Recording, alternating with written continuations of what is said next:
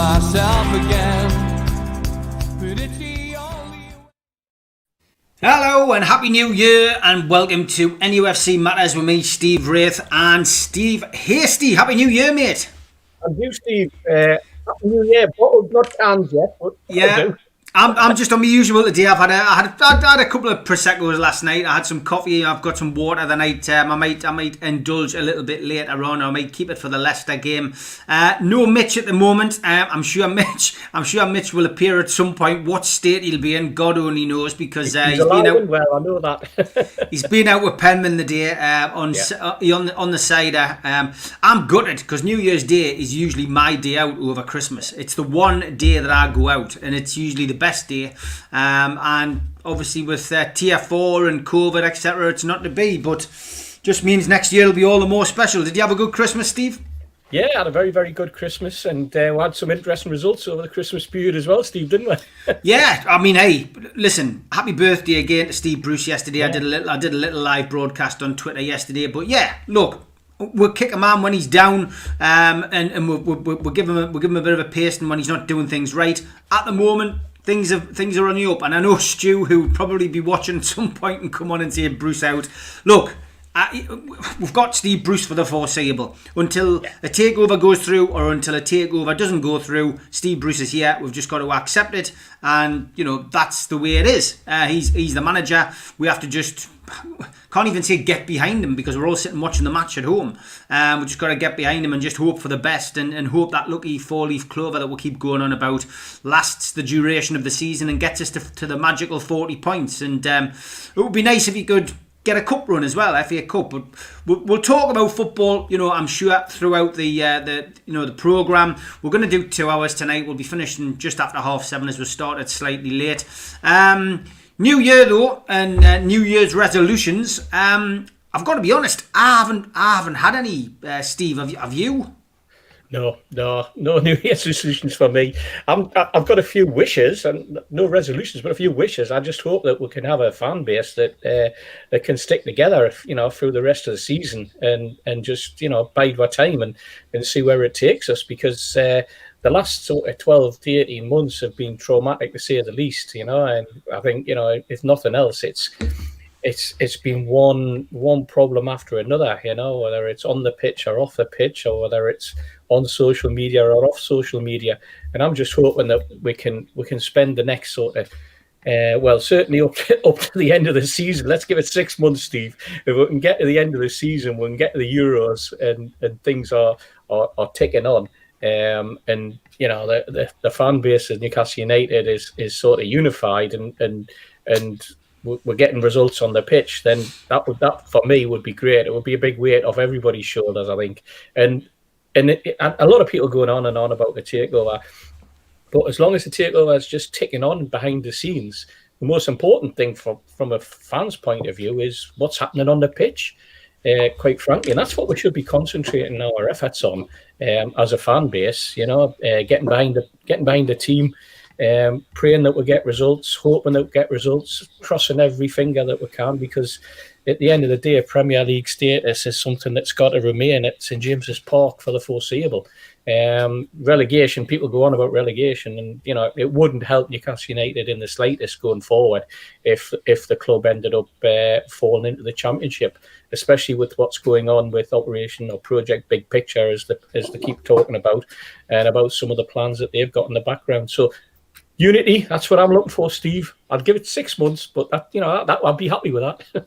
Yeah, a lot of people asking if it's live. Yes, definitely live. We are live. We are live and not hungover, and not that. Although Steve is on the drink, Mitch is AWOL. We do know he is alive, but I'm sure he will be joining us at some point. I'm glad you brought up fan unity, because that was a big part of what I wanted to say on Twitter yesterday. I did a live Periscope, and we'll be soon saying goodbye to Periscope. It's going fully onto Twitter, I think, but I still use Periscope, and I just wanted to put a message out there, and my message was fan unity, and it's something that we've preached a lot over the years, Steve. We've become friends through Newcastle United and through the fans organisations. We've had each other's backs. We've walked the same path. We've disagreed, as we've said on this show many times, and on certain things. We've always been there for advice. I have to say, you've probably given me more advice in the Newcastle United scene than anybody else, and sometimes I've taken it, other times I haven't. But nine times out of 10, Steve, you've often been right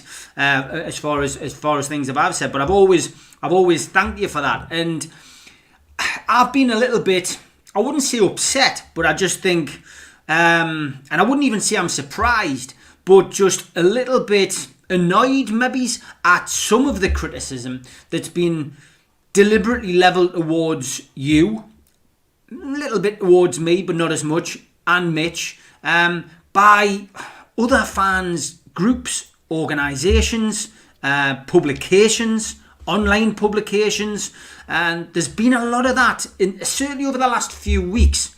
And the key problem seems to be, at this moment in time, that these people who are writing these articles or having a pop, for one reason or another, think that we are leading people up the garden path by being positive about the potential takeover by PIF, the Rubens and PCP.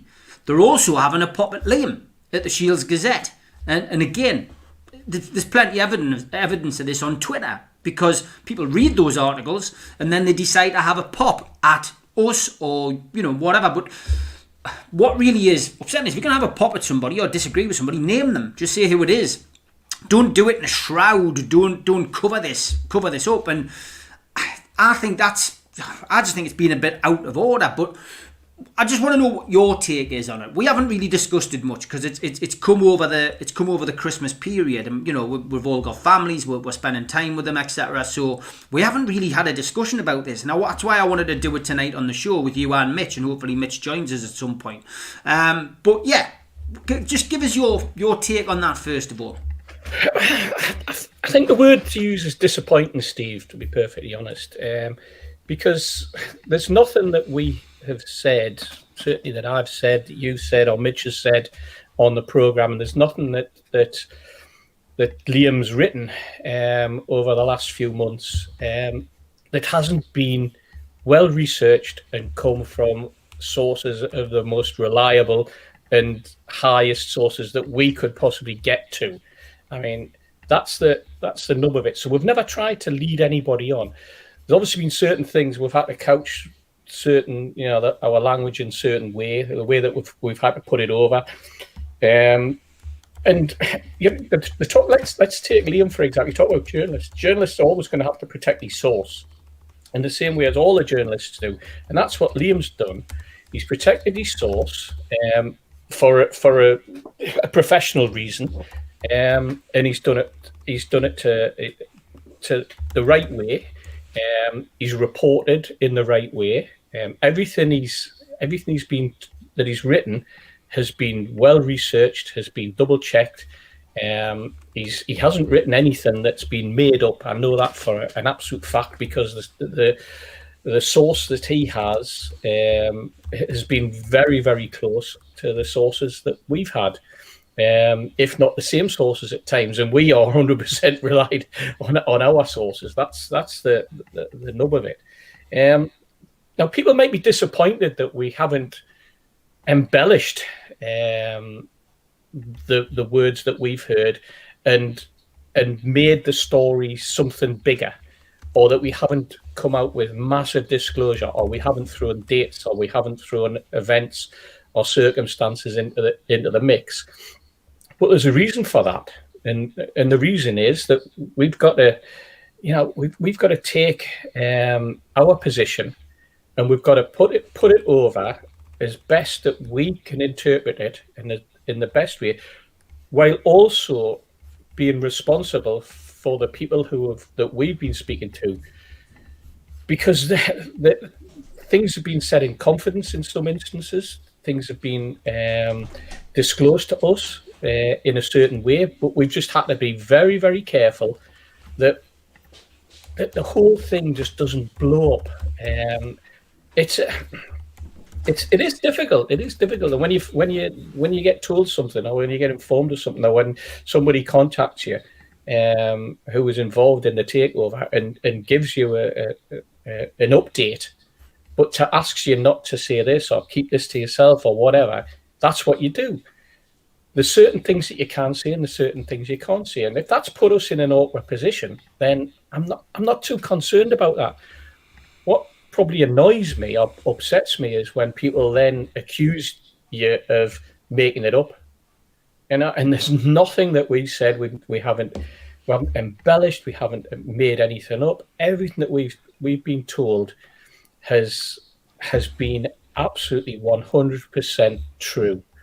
And there's no need for us to make stuff up. We didn't come on and to do these shows to make anything up and to build people up to knock them back down again, Steve. That's not been the reason why we've done this.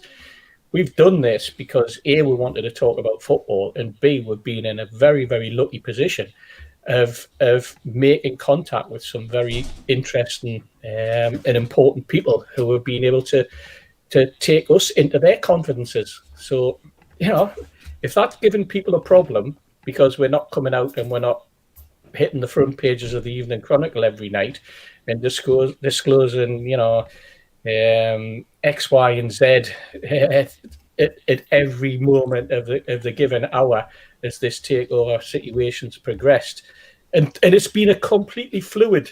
We know that this has been so fluid. The changes, the things that we've heard that we haven't spoken about, that have then completely changed the following day, 24 hours, 48 hours later. Things that we've heard at the start of a week, which by the time we've done the show at the end of the week have completely changed, where the whole atmosphere has changed, where confidences have risen or dropped at certain instances. And that's been the nature of this takeover from day one. It was like it was when Neil and I were in Dubai and we were talking to BZG. It was like that before I went to Dubai and Neil was talking to BZG then. And this has been the nature of it. You get little snippets, you get fed stuff, you're on the ground and you're made aware of things, and then they come back and say, "Oh, this has changed, that's happened, that didn't." That's the nature of deals, And all we've said is keep in there, keep the confidence going, keep riding this journey with us, and see where it takes us. And it might fall flat on its face in the next 6 months or the next 6 weeks or the next 6 days. We don't know. But then you get the situation where you get a fan who's gone out on a limb and has taken this whole situation to another level. And that group, that fan and that particular group are then targeted by our own fans for doing something that's probably the most positive thing from a fan's perspective that's happened with Newcastle United probably since the Save Our Seats campaign. And this is Keith you're talking about, of course. Keith and Newcastle's fans consortium. The Newcastle, the NCSL, the consortium. In fact, probably, if we want to go further back, probably the involvement of a fan as far back as the original Magpie group with Malcolm Dix. I now kind of equate what Keith's doing to what Malcolm did and to what John Waff did and to what the rest of those guys did as the Magpie group, trying to bring Sir John Hall in to take on a fight with all their ideas, but with his ability to move things forward. And that for me, that's what Keith's done, and he's getting roasted by it. He's getting roasted by people because he stuck, and I'll use that phrase because it's a phrase that everybody uses now, stuck his head above the parapet. Copyright Steve Wraith. Copyright Steve Wraith. Absolutely. For the betterment of, at the end of the day, himself as a fan, you as a fan, me as a fan, the other 52,000 who turn up on a Saturday or a Sunday or a Monday night, depending on what the Premier League are doing, and the hundreds of thousands all around the world who support Newcastle United. And we should be shouting and praising him from the rooftops. Instead, what are people annoyed about? They're annoyed because he hasn't told them this, or he hasn't disclosed that, or he won't inform them about this, or he won't keep them informed of that. He's not putting out his tweets on very good. his messages are guarded. We don't know what he means by that. Hey, tough. Leave the lad to it. Let him and his team get on with what they're doing. Let him and his legal team get on, and let them move forward. But no, we want to shoot the messenger. It's crazy, absolutely crazy, Steve. As you can tell, it boils me blood to think about it. I mean, I know we're starting the conversation of talking about how we've personally felt, but I'm more annoyed and upset about the abuse that the likes of the lads at NCSL and Keith in particular are getting on social media, to be perfectly honest. Yeah, I mean, we've spoken to Keith, over the Christmas period briefly, and a couple of WhatsApp messages off him, etc. And it beggars belief that somebody who's actually trying his hardest to go in on a different angle is getting criticised. I've seen things from essentially it's badly written. Somebody's tweeted something. I mean, we all make spelling mistakes on Twitter. Especially if we're doing something in haste or we're out and about. I don't know about you, Steve, but my eyesight's not great at the best of times, and sometimes I'll get a letter mixed up. You know what I mean? And we're all in the same boat. None of us are perfect. But yeah, the criticism about things not being spelt correctly, and this is embarrassing. And Gary's pointed out, he says the biggest critic towards Liam's a certain solicitor associated with another podcast. Look, I know you're saying that, but look, at the end of the day, that's Gary's opinion. He's entitled to his opinion, and he can see messages going out from different people, and that's what he wants to say. From my perspective, I've got I've inboxed that person on numerous occasions, and they've inboxed me.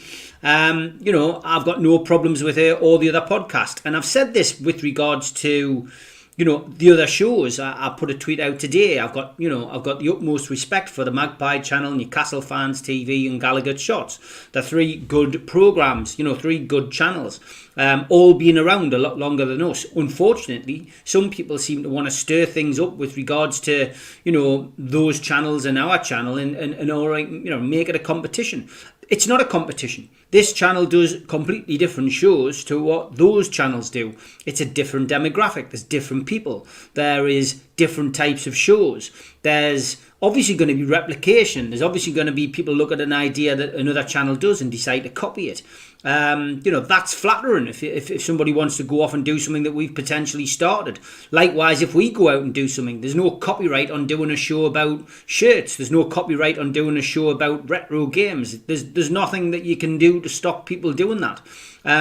It's all down to the people who are doing the shows, though, and we have shows which are more popular than others. The Three Amigos has become, which is lovely to see, and thanks to everybody in the chat and thanks to everybody watching at home, it's become part of someone's Friday night during lockdown, because people can't go to the pub, they can't go out for a meal, so it's become part of their Friday night routine, and that's lovely to hear, and we're delighted that it's become part of that. I'm sure that some of the shows on the other channels have become exactly the same. Match Day Live, I never thought that would be popular. In a million years I didn't. We just thought we'd do it. I thought, you know what? What's better than sitting having a bit crack with your mates and watching the match? It's better than sitting at home, Warlass, got to watch this. You know what I mean? And that kind of thing. What's better than just sitting with a load of people from around the world commenting on it?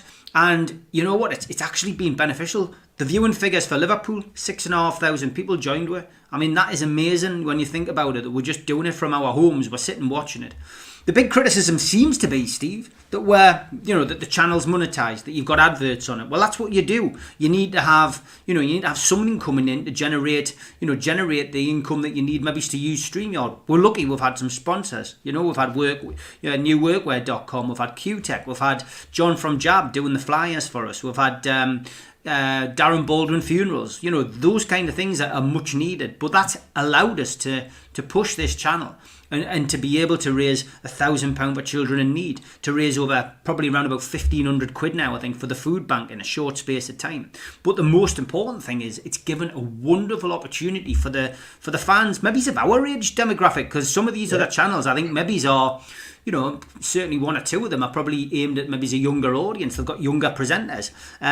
Me, you and Neil are old school. We've been there, done it, got the t-shirt, and we're all over 45. I'm knocking towards 50 as it is now as well. So we'll look at it and we've given something to a different audience, and it's been appreciated, and that's the message yesterday was all about. We should all just get on and get on together, and not allow a minority, and it is a minority, to try and pull our strings, to try and to try and manipulate the fan base for their own agenda. You know what I mean? Yeah. People point at me and say, "You've got an ego, Steve." The critics. Everyone's got an ego. Mine isn't huge, but I do have an ego. Yes, I do want to do well. I am a self-publicist. I am a promoter. That's what I do as a job. I promote. I've got to be self-publicating, and I've got to promote because I need to sell books. I write books about crime, which again, people can attack. They might not like it, but there's an audience for it. Those books sell. I promote events though. I bring big names to Newcastle. I put the fans events on with ex-Newcastle players. A lot of them have been on the show.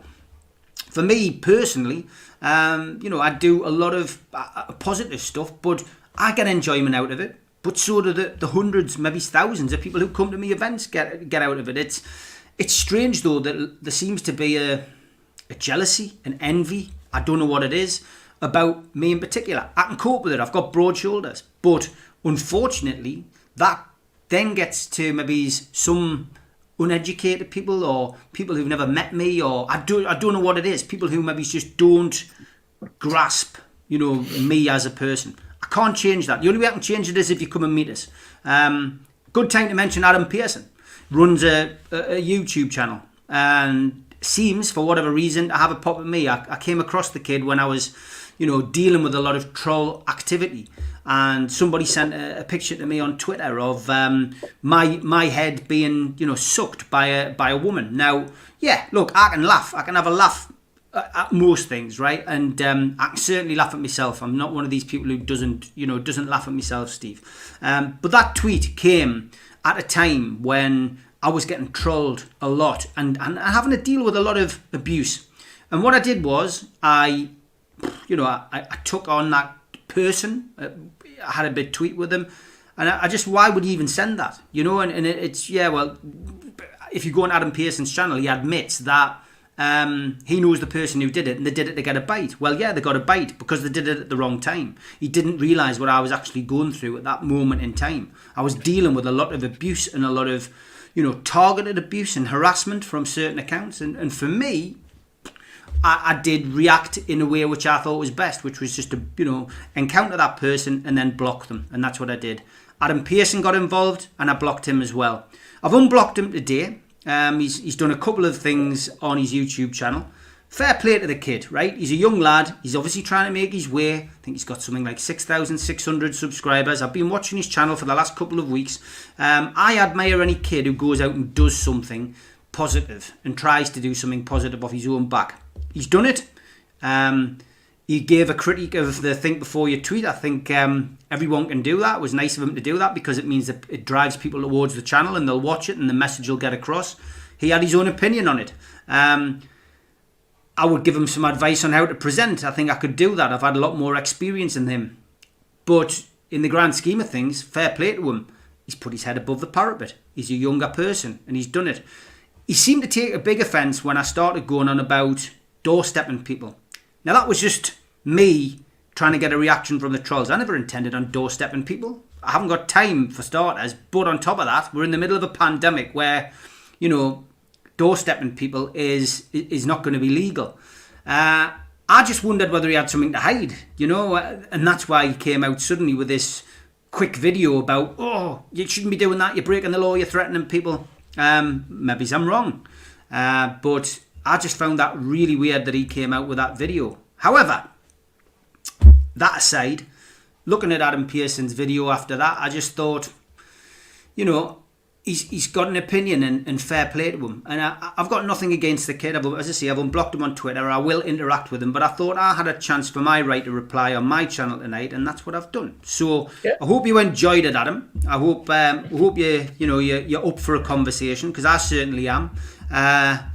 maybe you could go onto my channel and come on here, and I could come on yours and take questions from both audiences, because I think my audience would certainly have a lot of questions for you, and I'm more than happy to return the favour and come onto your channel. So there's an open invite, Adam. The unblock is off, and let's get it on. Let's have a chat about Newcastle United and all other things, and maybe why you don't like me, why you think I'm a bully, why you think I'm this and why you think I'm that. Be interested. Anybody wants to check out his channel, just look for Adam Pearson. He's on there, and make up for yourself on those videos about me in particular, and see what people think. See where people think that's fair, for starters. Terry Armstrong, I just want to thank you. I did notice your little comment on there, trying to defend us. Sometimes you're defending the indefensible, maybe, when you're dealing with people who've got a set opinion, but it will be interesting. But getting back to the other thing, Steve, just the other accounts. As I say, nothing against any of those other accounts. I wish them all the very best. It's not a competition. It's not it's not a competition. This literally started out as a fun thing to do for us, to try and entertain the masses and give them something different. We've done that, and I'm very thankful to everybody who's involved. We've said that before, but just give us your thoughts on all of that, Steve. I've done a little bit of a Steve Hasty rant there. You have, haven't you? Yeah. I mean, to what you said earlier, I think you talk about the age demographics, Steve. I think we are BBC4, aren't we? Or the History Channel, and the youngsters and some of the other channels they're more MTV, aren't they? It's that way. We talk about totally different things. We interact in a totally different way, different senses of humour, and they're all great. They're all excellent channels. That everybody who comes onto their own little channel, they do really well. But then I'm sure those channels are suffering as well, because I'm sure that the individuals who are involved, or people who come on their shows, they're being targeted by people as well, and it's just like sort of self-perpetuating. And young Adam, he's going to get targeted now. He's going to get targeted because he stuck his head above the parapet, and the lad's going to have to learn that's we said it. It's going to come with the territory. It shouldn't have to come with the territory, but he's going to have to be prepared that he may start to get brickbats as well, and that's unfair. It's unfair on everybody, and that's what we're trying to avoid. That's what we're trying to put to bed and to kick into the long grass. We don't want people being targeted just because they're coming on and they're running a channel in a certain way. But what comes with it is a level of responsibility, and you can't go out and you can't slag people off on your channel without having proof, and B, giving other people the right to reply. So this is what broadcasting's about. This is what happens, and I would say that to Adam, and I'd say to everybody else, just steady yourself, take things easy, don't level criticism unless you think that criticism is 110% justified, and that you can put it over in such a way that isn't going to sound like you're having a rant of your own, if you like, or that you're doing it for an ulterior or a personal reason. And you mentioned there, because he perhaps doesn't like you. Well, he's never met you, so I don't know how he doesn't like you. I've met a lot of people like that, by the way, and then when I do meet them, I've got I don't keep these things. But I could send the crack. I could send you loads of times. People have gone, you know what? I always thought you were a bit of a dick, but when I met you, you're actually a really nice kid. And that's just life, unfortunately. But we live in this social media bubble now where people judge you on 160 or 140 characteristics or whatever it is. Yeah, you used to get it when you were walking into a pub and you were trying to sell someone a fanzine, and they would turn around and go, "No, I'm not buying off that. Can I stand you?" And you'd just go, "Yeah, fair enough," and you'd walk on to the next person. And I remember seeing it happening to you, where one lad actually said that to you in the pub, and his mate who's standing next to him went, "Oh, I'll have one, cheers, mate," and he give you the quid, and I remember the other kid going, "I'll have a read of that after you've finished." Oh, that used to annoy us, that. Well, I know. I can imagine it did. Only 50 pence. There's another quid gone. Yeah, I could have had that. Yeah. But you know what I mean? That was what it was like. Now it tends to be. I don't know whether the way that things have been since March when the lockdown started, or whether it's just something that's garnered through through school and through social media in general, or whether the playgrounds like that now, I don't know. I think the playground when we were at school would just be someone would get smacked and that would be it, either in the playground or at the bus stop on the way home, and then it was gone. But I don't know whether that's it, or whether it's just everybody's built and everybody's sort of tensed up and everybody feels as though that they have a right to insult someone. And I can guarantee those people who do the insulting will be the first one to shout when somebody insults them back or when somebody does it to them. So that's what I'm saying. Just be careful. And as for the other groups, it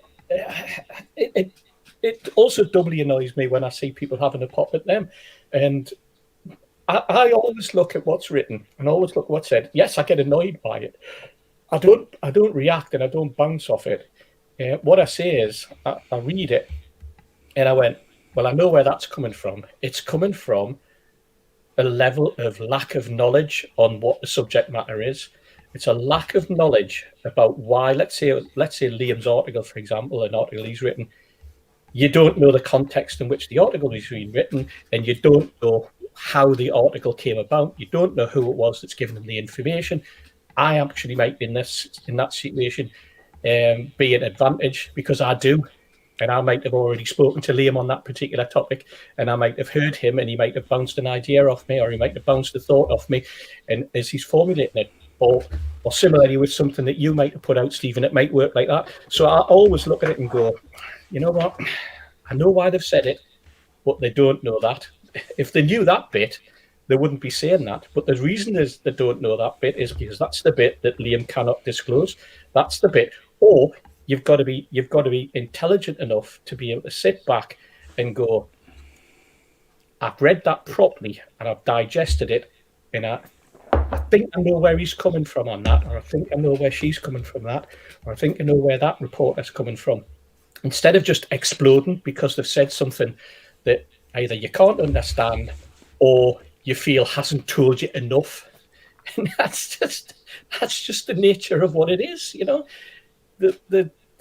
There's you ask any reporter out there, and I'll say that everybody out there, you meet any of our Northeast press pack, and they know 10, 15, 20 times more about the subject matter than they ever write in the paper, because they protect the sources, they analyze the sources, they know that there's certain things that they shouldn't write. There's certain things that if they wrote would have a knock-on effect or could create a problem further down the line for the person who's given them the information. And usually it's top-class information. It's not like they're being told something secretively. I'm talking about stuff within the club. They might know an awful lot about what's been going on with COVID. They might know every single player. They might know everything that's happened. But they're not going to go out there and tell you everything about it because, well, the off-the-record conversation I've had with the person at the football club has been exactly that, off the record. Look, this is what's really happened. This is where we are. We don't want to get into the depth, but what I'm saying is so-and-so has been ill. And that's all we need. So-and-so won't be playing for the next couple of weeks. He's been ill.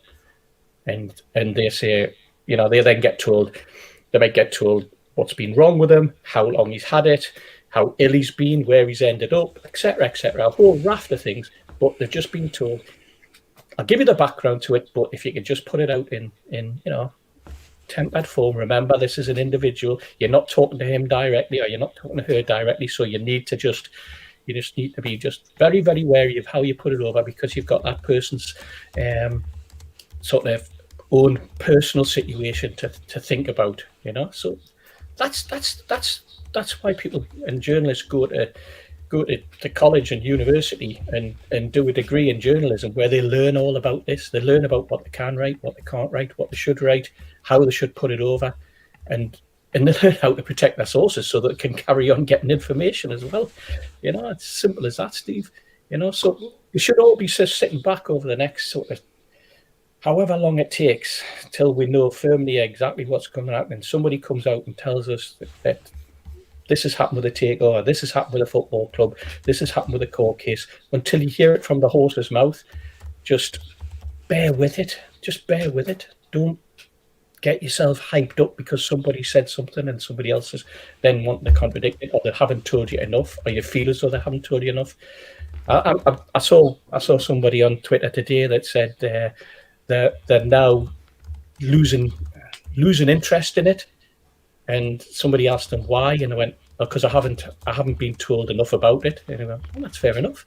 Maybe it's the person that you've been talking to hasn't been able to disclose what they have. It's simple as that. Don't get annoyed about it. That's if it wasn't for social media, then you would never have known anyway. Well, that's it. Yeah, I mean, I saw that as well. I mean, it's still ongoing. I've just checked Twitter there, actually, and I've just actually had a small exchange with Adam Pearson. So he's up for doing a show coming on, and I've said I'll go on his. So we'll see how that pans out over the next 7 days. But yeah, I saw that, and it's unfortunately the kid who said it isn't going ahead. He's got his profile picture on Twitter as approved the deal. So a lot of people are saying, well, surely, if you think it's dead, you should change your profile picture. This is Twitter. This is Twitter, of course. This is the kids. It is New Year's Day. He's probably out for a brace and walk along the seafront or something, and he's going to come back to about 100 tweets. But this is the problem with social media. Bill Burnett, I haven't forgotten your thing here. And listen, this proves, if anything, what I'm like. All of the comments we get on here, unless it's racist, homophobic, anything which is, obscene, we put most of, if not all of the comments up on the screen. Some which are probably offensive to Steve Bruce and some of the players at times. But this is your show, your opinions matter, and I do try to get them all up there. And I tend really to let a lot go up, which maybe his other channels wouldn't. But Bill Burnett says, the only issue I have with you, Steve, meaning me, is that you tend to ask leading questions, you give your opinion, and then you say, what do you think? Perhaps you should only state facts, not opinion. Listen, Bill, that's your opinion, and I appreciate your opinion. You're entitled to it, and from my perspective, I am what I am. I can't change. I've been doing, or commenting on Newcastle United now since I was 17 years of age. I started the Mighty Quinn fanzine, then it went to the Number 9, and then TV and Sky came along, and I became, unfortunately for some, the face of Newcastle United supporters. And I was only ever given my opinion. I think in those very early days when I gave interviews, I often said, this, that and the other, and it came across as I was speaking for supporters. I very quickly learned that I had to say in an interview situation my opinion.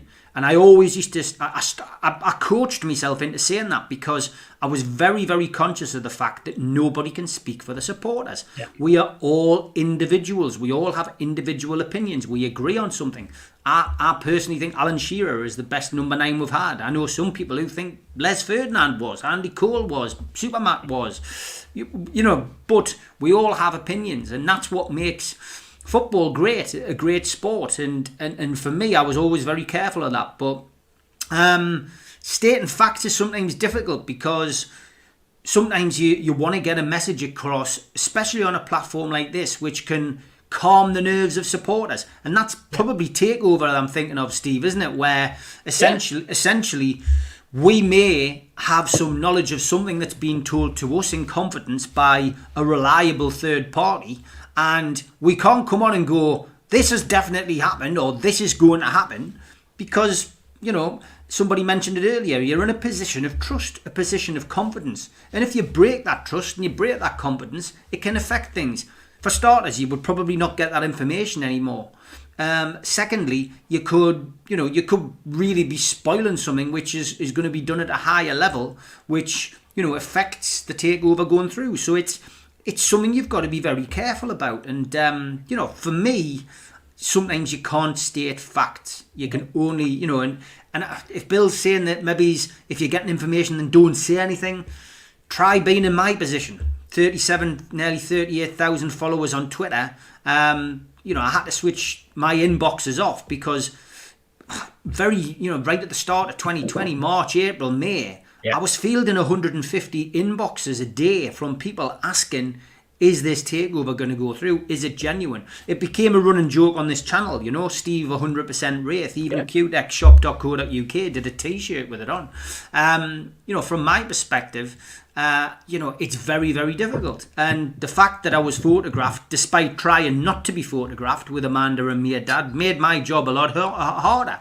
Mark Douglas at the Chronicle took great joy in tweeting us, your social media is about to go mental after the Liverpool game, when one of the Chronicle's photographers had managed to get a photograph of me with Amanda and Mairdad. And that really is how this would never have, my involvement in meeting these people would never have even been made public had that photograph not got out. Unfortunately or fortunately, whichever way people say it, it did, and that's that. But yeah, it's I mean, having it, let's go to BZG, Steve. I personally, at the time, was quite doubtful about the BZG. I went on record on numerous occasions to say that I didn't think that takeover was genuine. You and Neil were actually involved heavily with Midhat in that whole potential takeover. We are mates, and you really didn't keep me up to date on that because you were asked to keep it within the circle. And it wasn't until somebody else came out. Somebody else got involved, somebody who, maybe isn't as, as discreet in the, thanks for that. Discreet in these types of circumstances, let the cat out the bag. And unfortunately, it then ended up on WhatsApp, it then ended up all over the social media, and it became a bit of a farce. But that just proves, how good you are in that situation, and I mean, we've had a laugh about it since, but I just genuinely didn't think BZG were interested.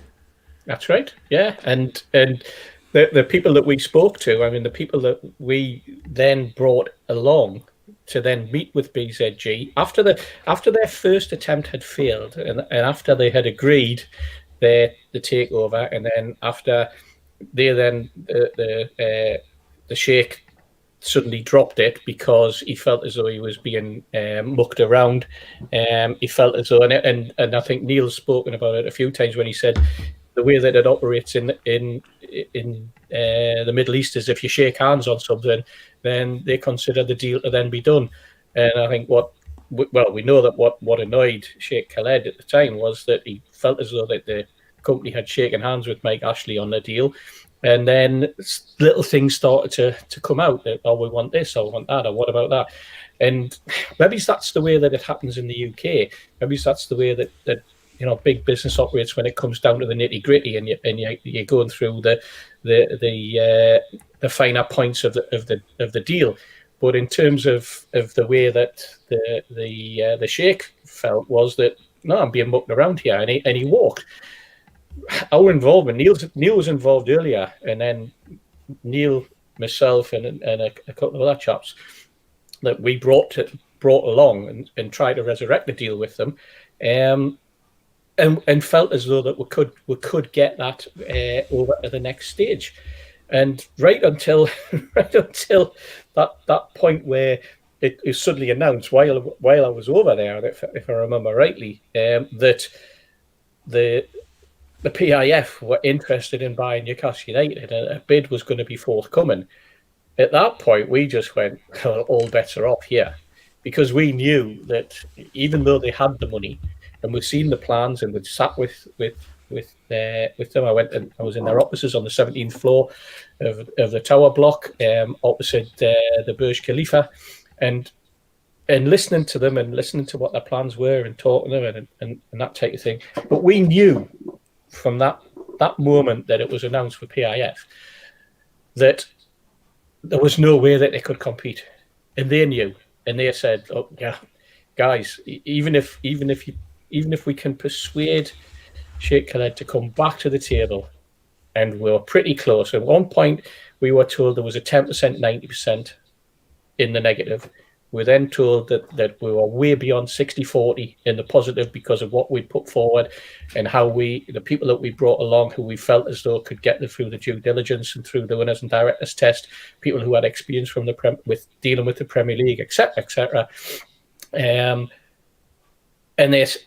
that's where we got to. And then they went, you know what, if it's PIF, then we would have to drop out. We could not carry on.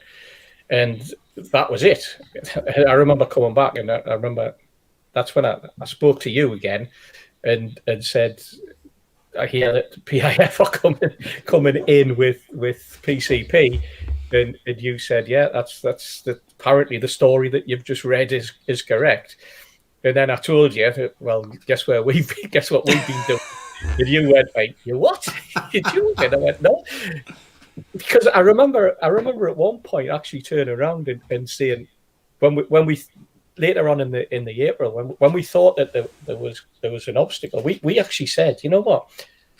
If we could have brought the two of them together, if we'd had the sort of the business plan of PCP and the acumen and business plan of BZG, and they could have been put together, but it was done with the backing of PIF. We had a dream made in heaven. We had a Saudi, and we had the UAE working together on something that would have brought in. It would have brought in the entire kingdom of Dubai, the Emirate, and it would have linked them with Saudi Arabia football-wise, and you couldn't get better. You could not get better because let's face it, there's everybody knows Dubai. Nobody knows what Saudi's about, but everybody knows what Dubai's about. Everybody knows what Emirates are about, but nobody knows what, say, the Arab Airlines are about, or Aramco. We know Aramco is the biggest oil company in the world, but we only know the name Aramco because we've seen it emblazoned all over the place in recent times. You know, for a Westerner like us, it was always Esso or Texaco or stuff like that when it came to oil companies and that type of thing.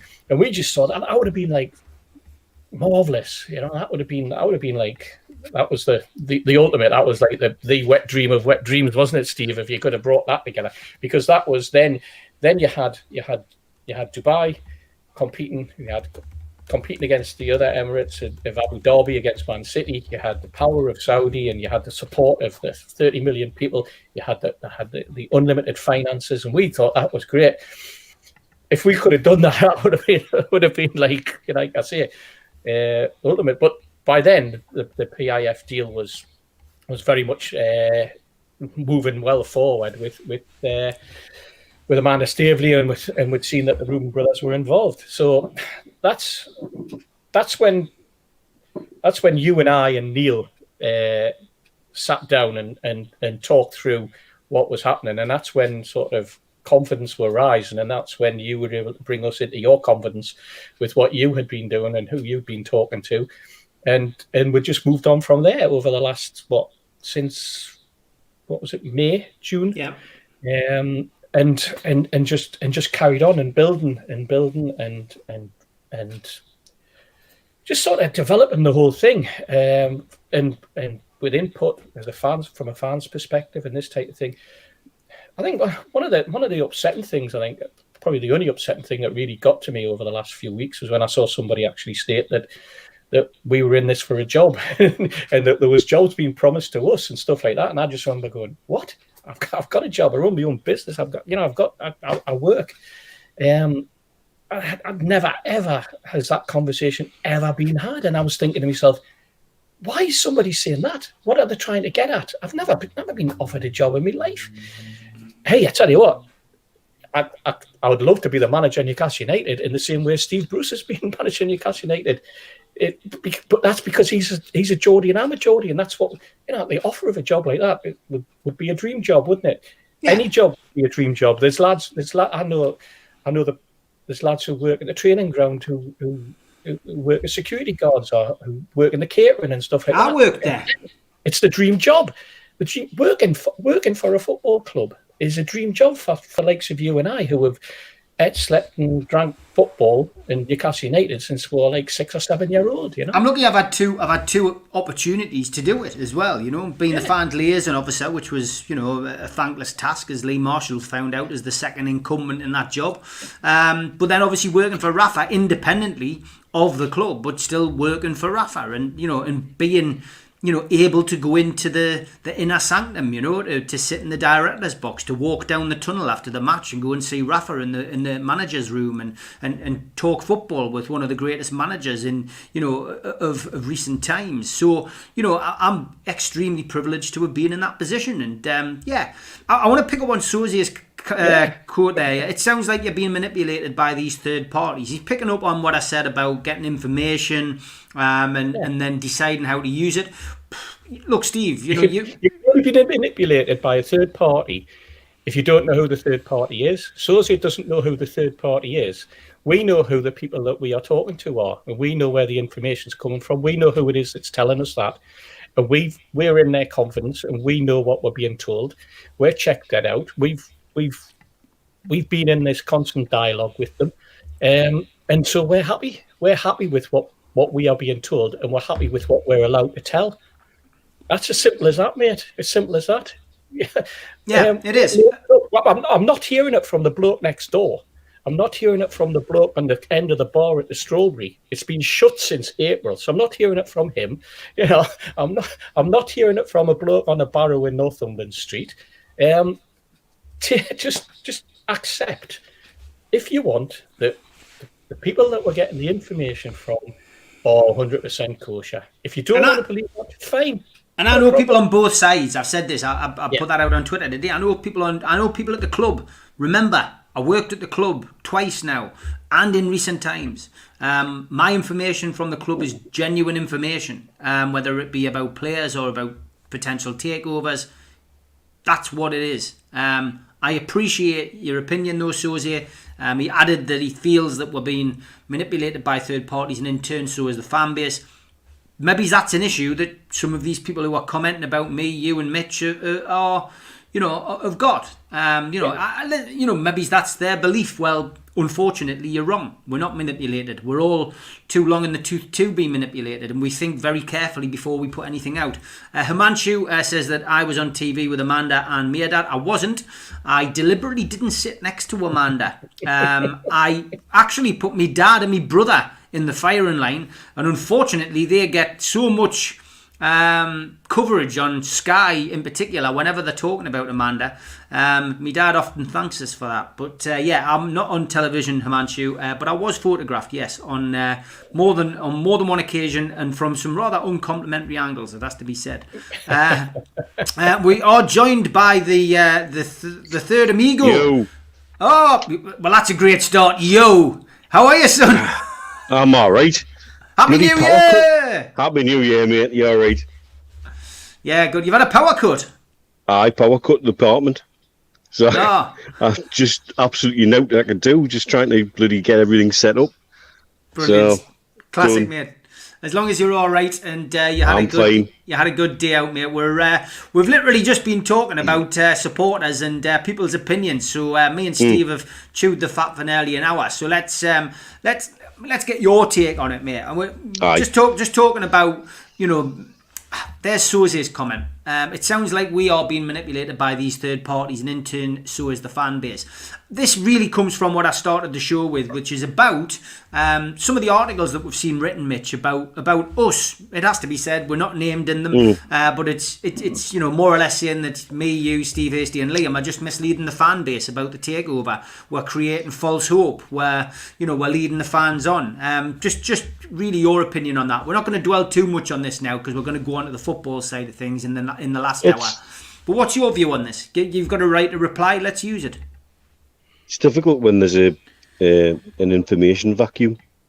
That information vacuum will always be filled with some sort of noise. It's also understandable that people are tired of this. And believe you me, if you're tired, how the hell do you think we feel?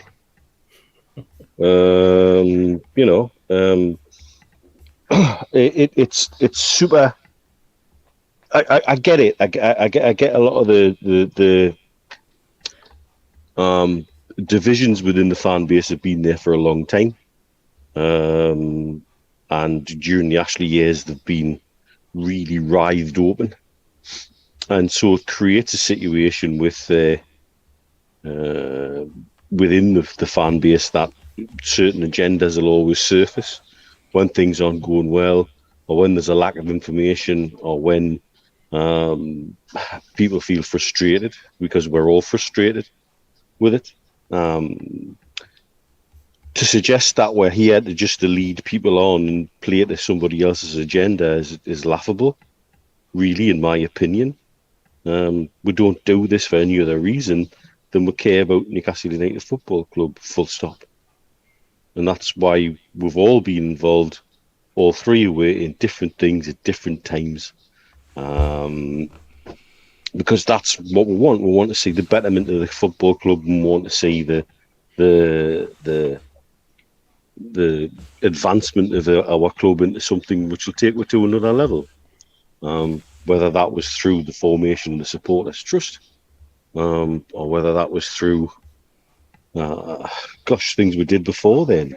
You know, things. Ironically, actually, Steve, you get hammered for more than me and Steve do, in terms of, because let's be honest.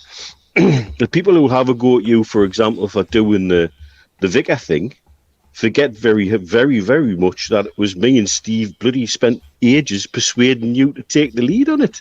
I know. There's other, I remember those conversations vividly, and so it's super frustrating because people can make opinions based on the information they have. And I totally understand some of the opinions when people look on the face of things, and how frustrated they are. I understand that some people just don't want to talk about it anymore. They want to just give up on everything, which, you know what? I get it. I really do understand it. However, there does seem to be a sway of things at the moment where there are people driving that agenda, who now sit in a situation whereby it suits their agenda, be they anti-Saudi or be they anti-certain individuals, where it suits them to get negative about it all and stay negative about it. Nobody's here to lead a fan base on deliberately. And there's part of me sits down and says, right, look, I don't need to and feel like I have no desire to explain myself to anybody. Because the easiest thing in the world to do is to sit and snipe. The easiest thing in the world to do is sit and be negative. The easiest thing in the world to do is just chuck stones at whatever. And I'm getting a little bit tired of seeing, for example, the stuff being chucked at the supporters action, because a lot of people will sit and say XYZ and criticise and have a go in one way, shape or another, whether that's from accusing people of trying to raise money, or accusing people of misleading fans, or accusing people of being unprofessional and not being able to communicate well. And that's all very well and good, but you know what? What are you doing? And what have you done? I know I can look in the mirror and say, you know what? I've done absolutely everything physically possible I can to stay positive, to keep moving in the right direction. I've done everything possible I can to try and do something for the betterment of Newcastle United, and I've not sat back and thrown stones and sniped and been snidey, because that's the easiest thing in the world to do. And so there's times I think where I don't want anybody any justification of anything at all, because I can sleep me straight in my bed at night. Thank you very much. And it frustrates us a lot. Whilst equally, I can understand it. I can understand everything, but it's super frustrating. It is. I do want to clarify one thing. This is Graham Cansdale, not me. Yeah, it's definitely not me. You can tell. It's just clearly not me. But this is me, and I'm always proud of the fact that I wore Sambas with a cassock. I do know that the vicar who I borrowed it off, the former vicar of the St Andrew's parish, Glyn, who was the club's at the time the club's priest as well, he lent me his cassock, a good fit.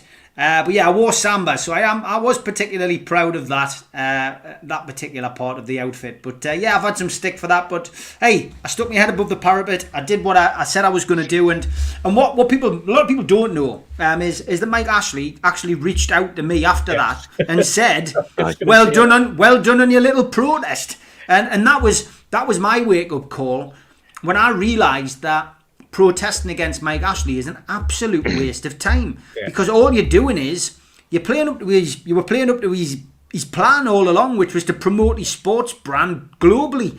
And his sports brand literally was on the front pages, on the back pages, and all over Sky, all over the BBC, all over ITV, all over the radio stations. Everybody was saying Mike Ashley of, Mike Ashley of, Mike Ashley of, and I thought, bloody hell, I might as well be getting paid for being his marketing director here. And that was it. And so a lot of people ask, sorry Mitch, a lot of people ask why didn't you get involved with this protest? Why weren't you standing outside the shops and shouting against Mike Ashley? Why? Because I've already given him the best bit of publicity by dressing up as a bloody vicar. So it's true though, isn't it, Mitch? It is, and I'm always very careful not to mention these companies. It's one little thing that I feel like, well, I'm not going to mention his company because it's I've already publicised it, and even in interviews now you'll hear us. I very rarely, I always Mike Ashley and Mike Ashley's businesses, but look, fair play to him. That's how he is got to where he is, because he's a very, very clever man, and I still say that when he goes, because he will go at some point. He's, the final things that we say about Mike Ashley probably won't be as bad as we all think. We'll be delighted that he's gone. And the fact that this potential takeover has taken so long and it's so dragged out, and we're not in the stadium, a lot of the apathy and anger has disappeared almost. It's now getting directed towards Steve Bruce when the performances aren't going well. But I just think a lot of people will look and say, well, actually, what could have been worse? What could have been in Sunderland's predicament? Yeah, I mean, look, it was even worse when Lambias was there, because Lambias admitted to me and Steve once that his management style revolved around him enjoying a bit of friction in the workplace. Yeah, and that's why when I talk to people about Lambias, if Lambias was to walk into the room tomorrow, I'd go and take him for a pint. He's actually, when you sit down with him and interact with him over a period of time, quite actually relatively easy to sit and speak to.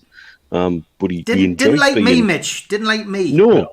Well, no. I remember us coming into the ground, seeing you being escorted out of the ground. So we passed on the elevators, like, what the hell's going on here? I remember that very well.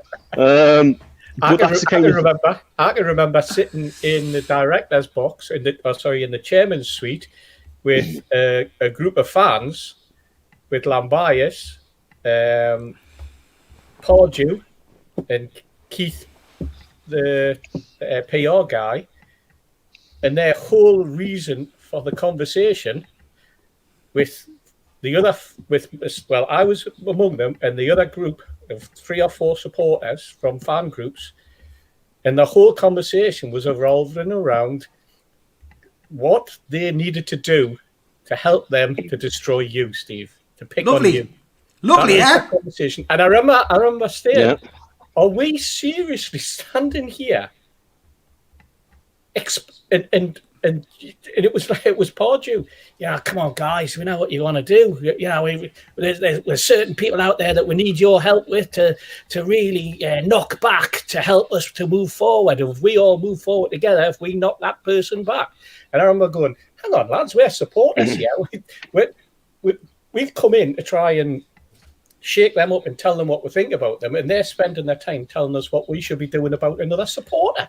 And I was just, maybe that's part of the angst that's out there among certain people, because they've forgotten that, or maybe they've remembered that, and then maybe, I was gobsmacked at the time, absolutely gobsmacked. And I told them, I said it was out of order, and that's what it was like. But getting back to Lambias and getting back to that, and that's what they were about. Mike Ashley, people, as you said, Steve, Mike Ashley stood on the 6th floor that day of the protest and looked down, and we got a message back saying Mike thought the protest was great. Well done. Never laughed so much. Brilliant. So, but it meant so much to him that he had to come out and have a look. And that's the other aspect of the protest. That was the other aspect of it, that they wanted to see what was going on. We know that I had spies in the camp. We know that there was people reporting back to the club and telling them what we were about and what was going on at that particular time. We know that because they were switched on and they knew everything. And when, lads who organised marches who got hassled by the police, lads from the Make Ashley Out campaign at the time where they were having to liaise with the police force. I got a phone call wanting to know what was going on. And it was like they expected it to be a full-blown riot. And I remember the praise that the lads got for the way that they did organise the protests and the marches that went on through the town at the time. And we were exactly the same, Mitch, when we had the very, very first protest before the Everton game where we gathered at the monument. And that was actually the first time that I'd ever stuck my head above the parapet and actually spoken openly on microphone. And my daughter still gives us grief about it to this day because somebody spotted it on Facebook and showed her. And she was just a young kid at the time. And now she goes, God, you don't just shout at shops, you shout at the monument as well, And that's the way that it was. But this is how long this has been going on. But it's always been. But as a fan base, we've been having to go at this football club for years and years and years. I remember standing in the Gallagher end shouting Harvey out, 1975, for the cup final, 74. Father can remember the protests against Seymour because of Frankie Brennan, who got thrown out of Newcastle because he had the audacity to open a sports shop when Stan Seymour, the chairman of the football club, was supposed to be the only person who could run a sports shop in Newcastle. This was the mid to late 1950s. This has been part of our DNA, protesting against the people who have ran Newcastle United for 60 odd years. That's what we're like. If we feel there's an injustice at our football club, we'll protest about it and we'll get angry about it. And some of us will try and do something about it. Some of us will not. Some of us will sit back and just accept the status quo. Great, that's fine. I don't have any problem with that. My mates thought I was crackers for getting up the monument and speaking. Some of them thought I was crackers for getting involved in the Supporters Trust. Some of them told us it would all end in tears and there would be a massive breakup. And you know what? They were probably right because it all splintered and it all went its separate ways back in 2011, 2012 and carried on. And I think I still get the brickbats for that now. And I think there are people now in the Supporters Trust who have no idea why I'm classed as some sort of dodgy force against them, or that I've got something against them. That's the nature of what we're doing now. That's where we are. But hey, we need, like I said right at the very beginning of the show, Mitch, before you came on, the next 6 months is very important, purely to keep this football club in the Premier League. That's the main driver that we've got. How it goes about and how it happens is a different matter. Who leads it and who takes us to that safe position? That's a conversation that we're all going to have over the next few weeks and months, as the results start to appear, and whether we have a good day like we had the other night against Liverpool, or we have a bad result like we had against Leeds. And that's what should be formulating our thoughts. And in the meantime, the activities that are going on behind the scenes with Keith and NCSL and Ashley and his court case and Nick DeMarco, who we'd never heard of until 6 months ago, and O'Donoghue, the expert on company law and on competition law, who we'd never heard of until 3 months ago, or until August when Keith appeared. All of this will go on in the background regardless. It's happening anyway. Our main focus as fans is where we are in the league and what's going to happen. And I want to talk about what's going to happen and what we're going to do and how we are going to perform and what we need to do to perform to keep us in the Premier League. Because all that good work and all that action that's being done takeover-wise could fizzle to nothing if we're in the Championship. God, think about it, Yeah, okay, look, we've spent over an hour now talking about the politics, and Yano has said, rant's over, 2020 over, let's have some 2021 positivity. Look, let's talk about football. Mitch, that was an unexpected point against Liverpool. I'm sure you're lucky. You're lucky because of where you are in the world at the moment. You probably were allowed to pop out and watch that at a local bar with. You probably sat with some Liverpool fans. But I mean, look, Salah didn't have his shooting boots on. Darlow was playing out of his skin. But a point's a point, and against the champions, it can't be sniffed at, can it? Yeah, just a few Liverpool fans, and most of them were Egyptian. Honestly, man. The place, the place I've made local, as it were, used to be where the Liverpool supporters club here gathered on a regular basis. It was usually full of Liverpool fans. And there's a much smaller amount get in these days, but it was still something like 30-2 in terms of Geordies to Scousers. But yeah, it was a very well deserved point. It was a hard fought point. Darlow was nothing short of exceptional. Very interesting to see yet another step up performance from him when Dubravka's now sat on the bench. And it will be, at the moment, it's Darlow's shirt to lose, as far as I'm concerned. He's hardly put a foot wrong this season. But I think, it was certainly wasn't what you would think of as a bore draw. We didn't bore them out of it, but yeah, it was a very unexpected and very welcome point. And again, we get accused of being very anti-Bruce. But if anybody wants to watch the shows back, we're quite happy to give praise where it's due, and they deserve a lot of praise for that result. I started the show by saying happy birthday to Steve Bruce, and yeah, look, we often criticise him, but well done to him. You know what I mean? He's, he turned a massive negative against Brentford into a positive with a good point against Liverpool. Man City, it wasn't great, it wasn't pretty at all. But he did well against Liverpool. He got the team up for it, and great to see as well. Kieran Clark rewarded with a new contract. It looks certain as he's going to get one anyway, Mitch, and he's been a star turn, hasn't he? He has. He's looked very solid since he returned. There's no doubt about that. And I think he's been a little bit of an unsung hero at times in terms of when he has played. I think he's very rarely put a foot wrong. I don't remember him having a real stinker without necessarily being sort of the most outstanding player on the pitch every time he steps on it. But I think again, we were sent out with a formation and a plan, and it actually looked like they'd been sent out with a formation and a plan, and they looked like they were happy to work hard for that. Which that's all you can ask for. We can't, we can't just sit and criticise and hammer without being able to recognise where they deserve due praise, and they deserve exactly that. The frustrating point for me is a performance with that level of energy and input against Brentford, and we wouldn't have been sitting whinging and moaning about that result.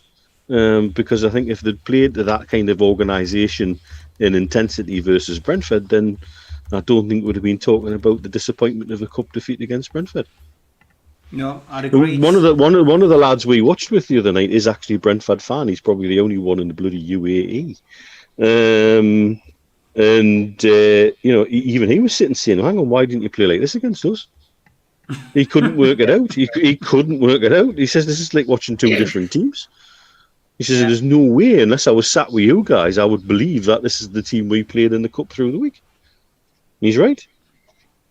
Yeah, Funko Freddy, we've all seen your pals in the Hard Lad films, and they're talking about how to get rid of Stevie Wraith. They got bigger balls of steel than RoboCop. Cheers, Funko. I did laugh, and I saw you laughing as well, Stephen. Nicholas has tweeted about he's got about me having shoulders wider than Gibbo's flares. That was very funny, yes. Nicholas, and definitely have a pint with you soon, Nicholas. Look forward to you. Happy New Year to you too, pal.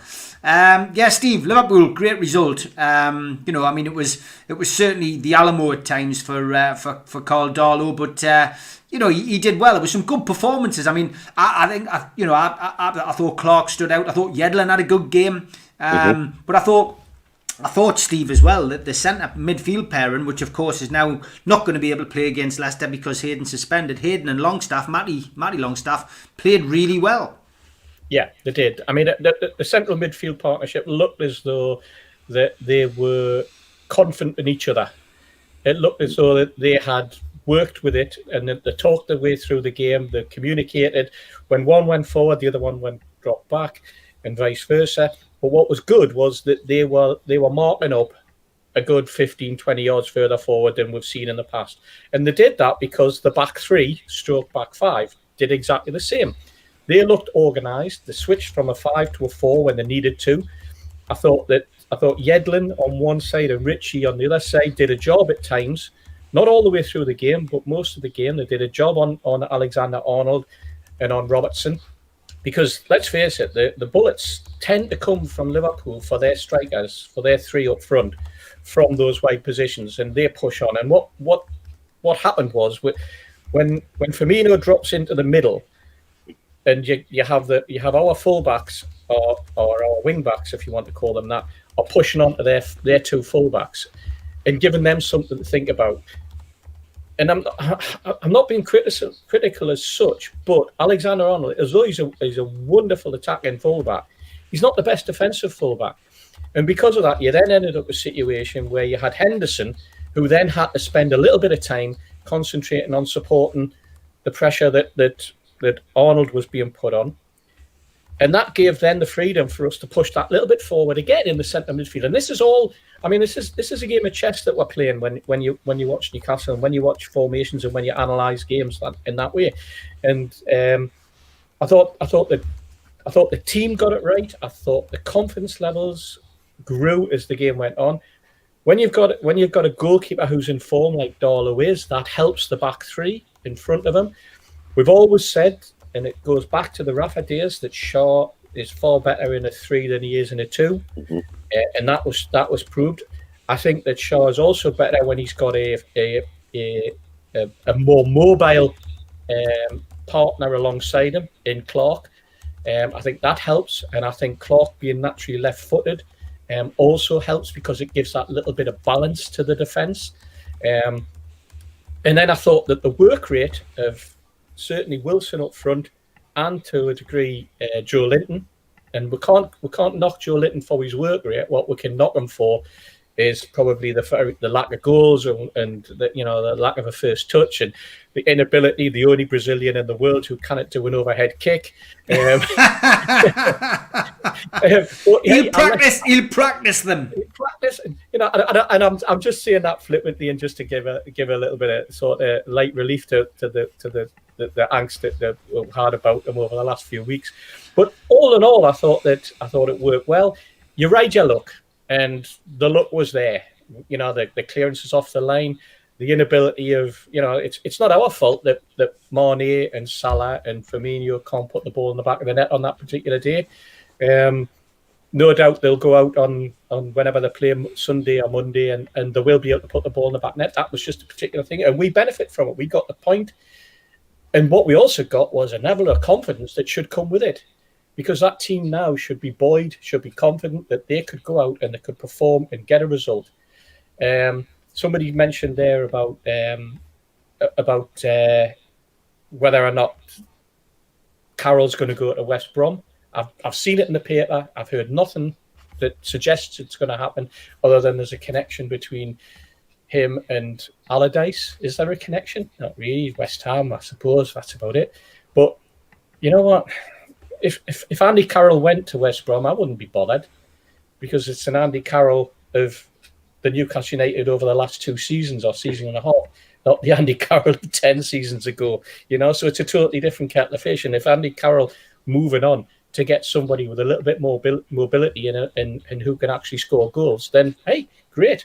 That's the way that teams evolve. So I wouldn't worry too much about Andy Carroll if Andy Carroll is moving. It's not something that I'm going to get all worked up and shouting about and screaming. Some people might, just because he's a Geordie or whatever. But I've always been a one who said that, and it's a conversation I've had in the Strawberry with my pals time and time again when they talk about a particular player and it's a shame he might be leaving, he might be moving on, and I always go, can you think of somebody better in that position? And you go, well, yeah, of course I can. I go, well, there you go. Now, somebody- Jed's asking, he's highlighted this on the chat and on Twitter. Messi's now free to start discussions and negotiations with clubs. He's asking, will he play in and behind Joe Linton, or will he play on the right with ASM moving centrally for Newcastle? He might play instead of ASM because if ASM's still in Paris, maybe If ASM ever answers his phone and comes back, Well, he's got his phone. He's on Instagram. well, he's not answering it then. He's not, like, is he? No, that's a strange one, isn't it, lads? That really is strange. It gets stranger and stranger as each day goes by. Yeah, I think Jed's also getting at the fact that I saw the list on Twitter the other day of players that are available for a free at the end of this season, and I tell you what, there's some big name players coming to the end of their contracts, and the Premier League could be, with the money that's floating around, there could be some amazing signings in the Premier League over when either in January or more than likely in the summer, especially after the Euros. So it's going to be very, very interesting. I don't think you normally would see so many top class players coming to the end of their contracts all at the same time, because normally agents before the championships, the clubs are either desperate to get a player nailed down, while their agents are desperate for them to remain, because they might be doing something in the Euros. But it's the gamble at the moment is whether the Euros even take place, and whether the squads are going to be as strong as they think they would be normally, because of everything that's gone on over the last sort of 9 months. So that's the gamble that agents are playing, and whether the player wants to do that as well. So some big name players becoming available over the end of their contracts. Can you? It's just like we know the answer, Jet. We know the answer. We know that we're going to still be Joe Linton, I'm afraid, and I think that the chances of Messi going down to spend time. It's not like the old days. I don't think they'll get Fury signing Messi on our behalf and him trailing around loads of pubs on Tyneside doing talkings. I don't think that's going to happen, unless you've got some idea on that, Steve. I don't know. You've got some plans for talkings with Messi next year? No, not at the moment, but I'm open to negotiations. I don't think I'll be able to remortgage the house. Like, I'd probably have to ask the missus about that, but I can imagine his fee's going to be quite astronomical anyway. Just Mitch touched on it, Steve. Just Dubravka, Darlow. I mean, Steve Bruce has come out and said, at the moment the shirt's Darlow's, and you can't argue with that. Yeah, no, you can't, and that's what happens with the goalkeeper, isn't it?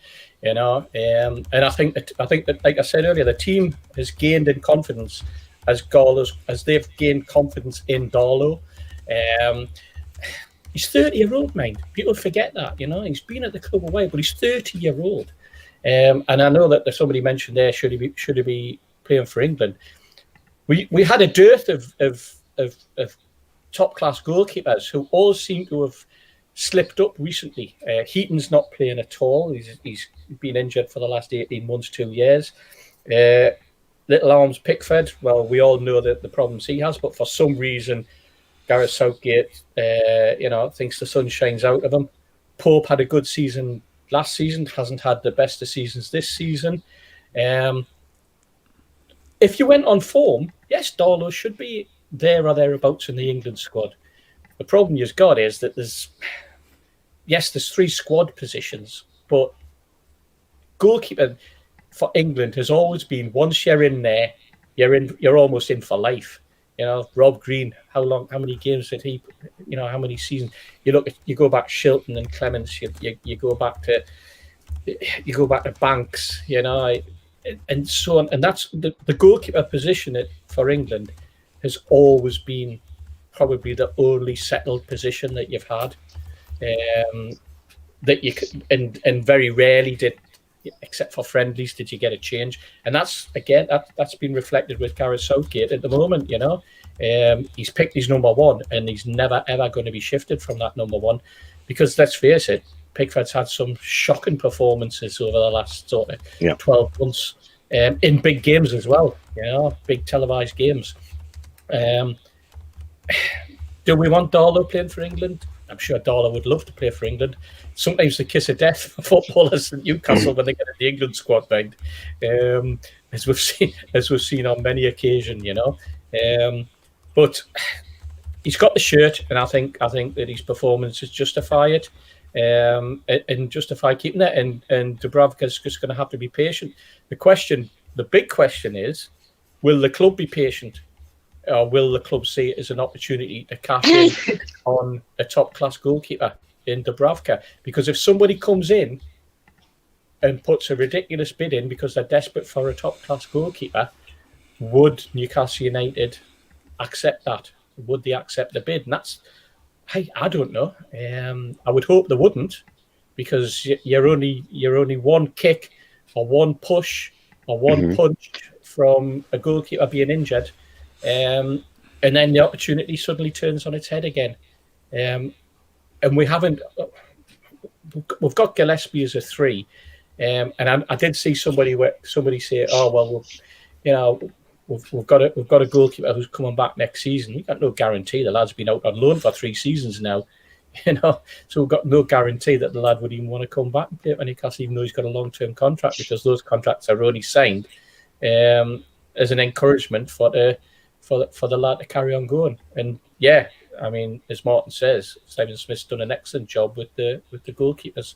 Harps is involved as well, of course. Steve Harper's there. Yeah, Harps is, and I think Harps is also doing a bit of work with the first team, not just with the goalkeepers. He's spending a lot of time, but he's also got that added task of he's the man that holds the board up now.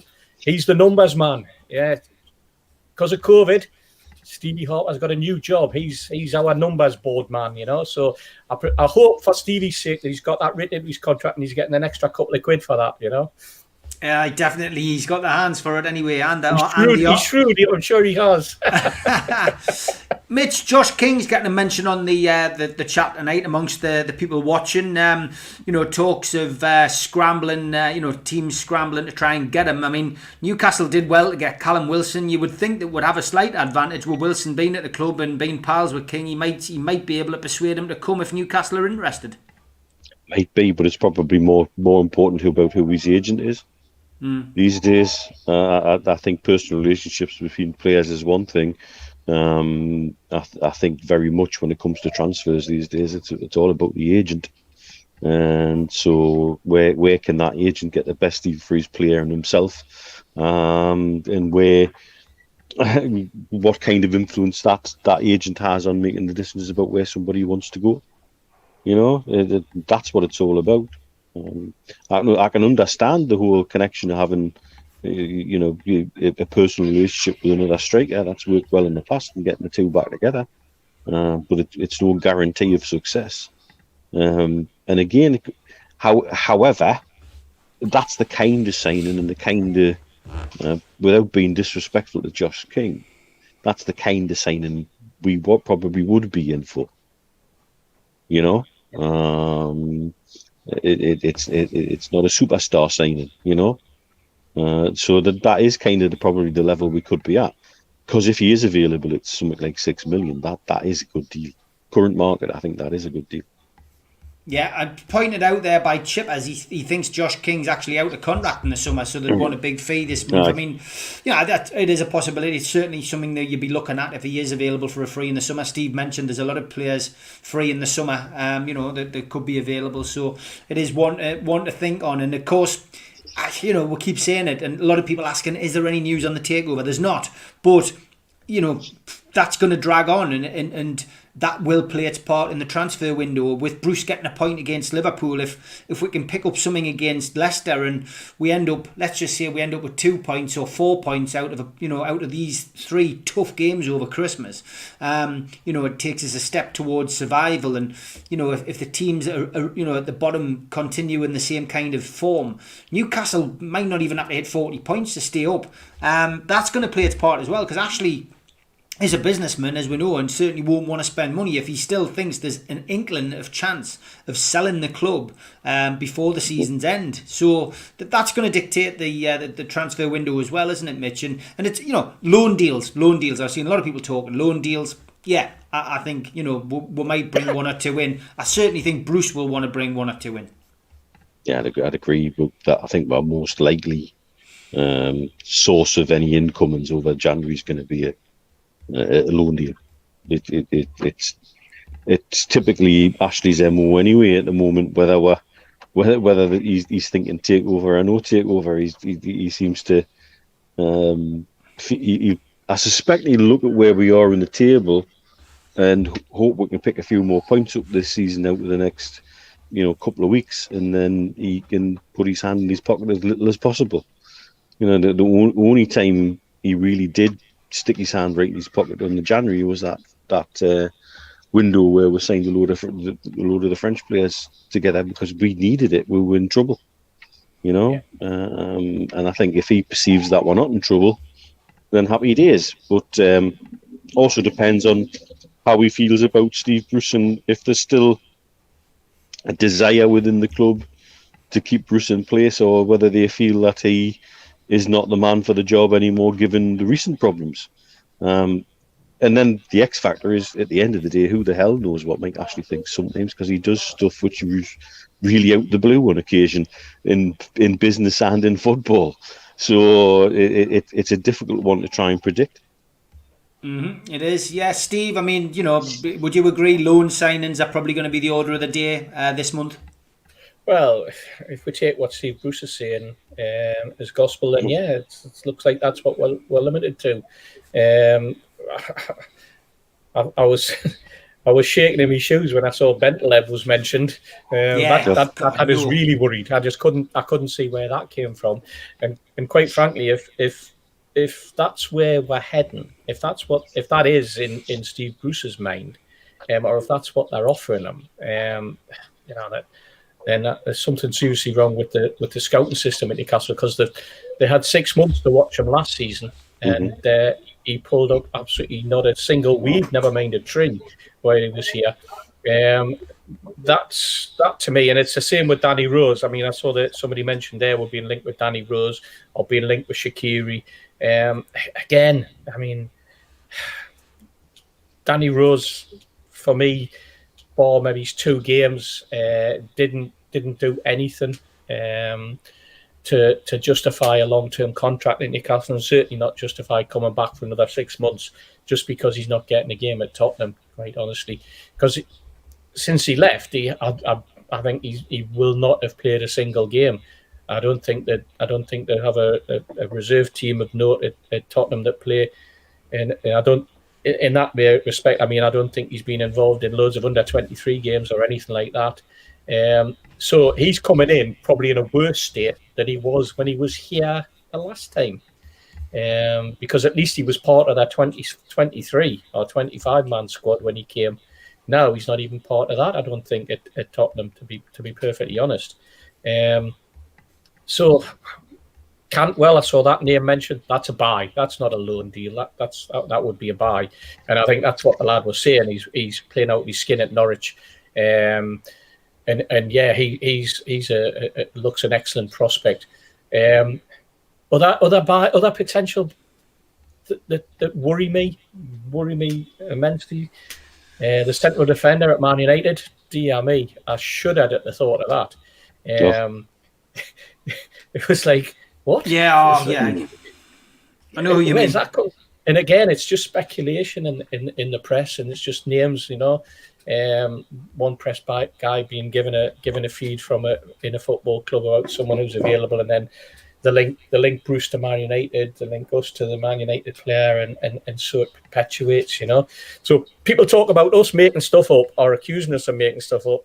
Have a word with some of the press guys who, when it comes to transfer activity, if you want to know about making stuff up, quite frankly.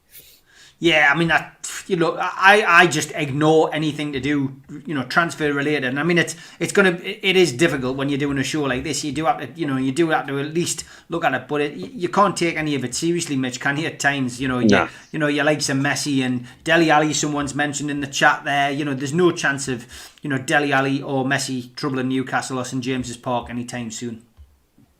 Well, no, we've also got to recognise who would want to come to the club. And in particular, who would want to come to the club at the moment. And so I would suggest anybody in the Championship would probably be happy to to step up. But again, we're looking at somebody like at least Cantwell's got a season in the Premiership where he did okay behind him, for example. But then you look at, say, Lewis, who we paid £15 million for, and I don't think we're seeing a £15 million footballer, whether that's because of him personally in his form, or whether that's because he doesn't know whether he's a left back or a wing back or what he's doing when he's on the left hand side. I think, in my opinion, I'd be happy with players who can hit the ground running, who were not thinking, or we're taking a punt on this. I've seen that. Somebody mentioned that the lad from Chelsea is Tomori, the centre back. Tomori.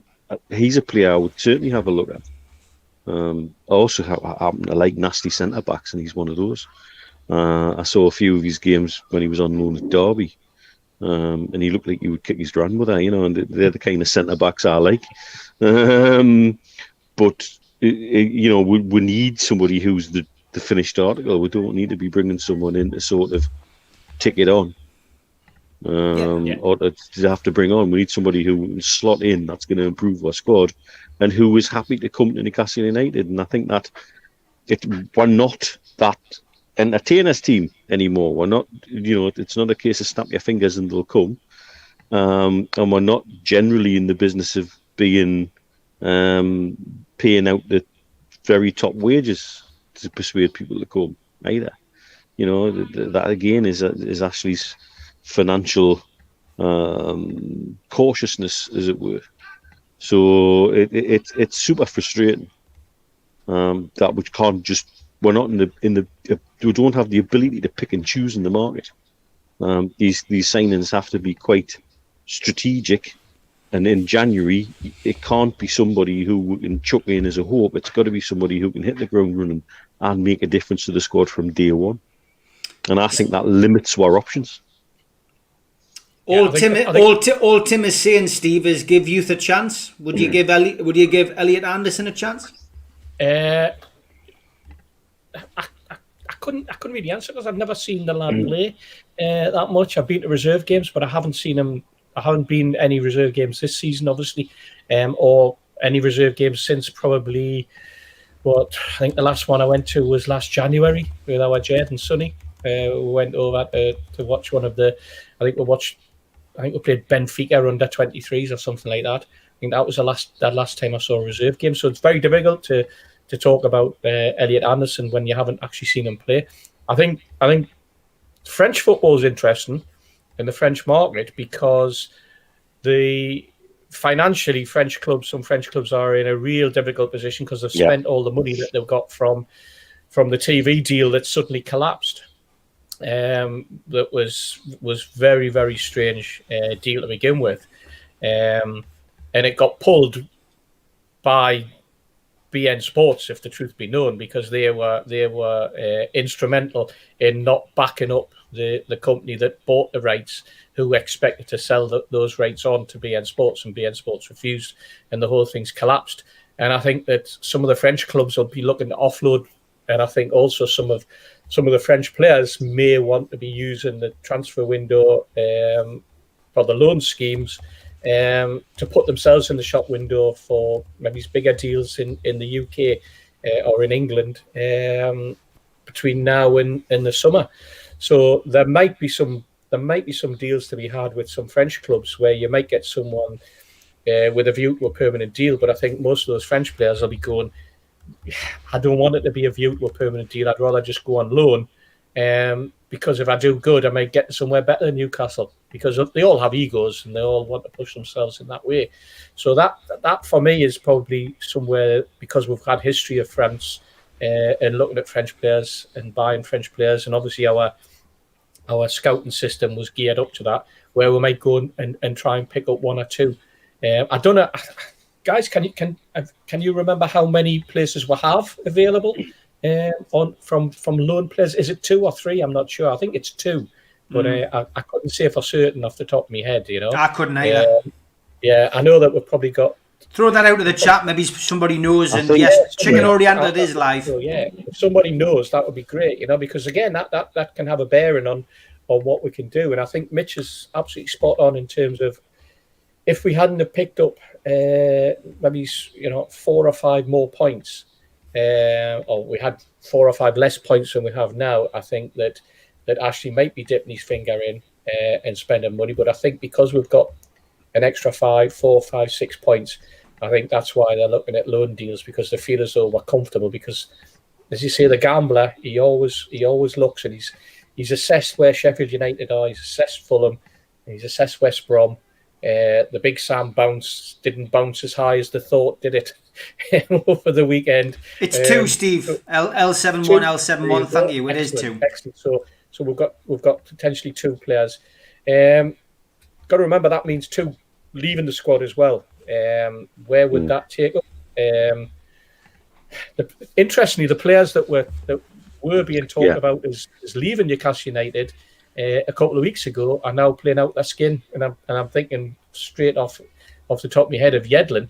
There was talk about him going in January because his contract's up at the end of the season anyway, and all of a sudden he's in the team, and in the last 2 games he played very, very well. So, or certainly the last game.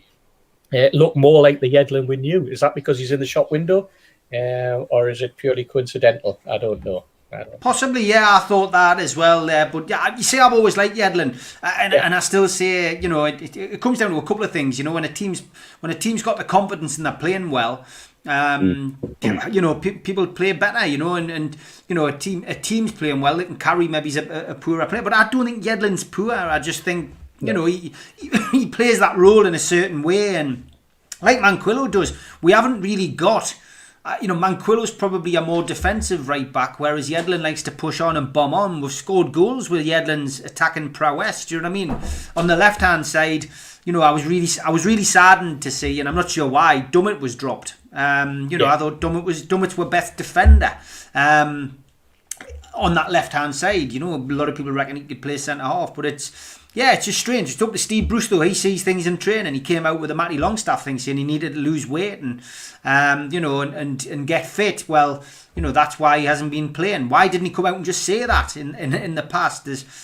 We don't know what goes on at training. We don't know what goes on behind closed doors. We'll have to leave it to Steve Bruce. He gets paid to do that. I just want to ask you about Willems, lads. A lot of people saying, would you take him back?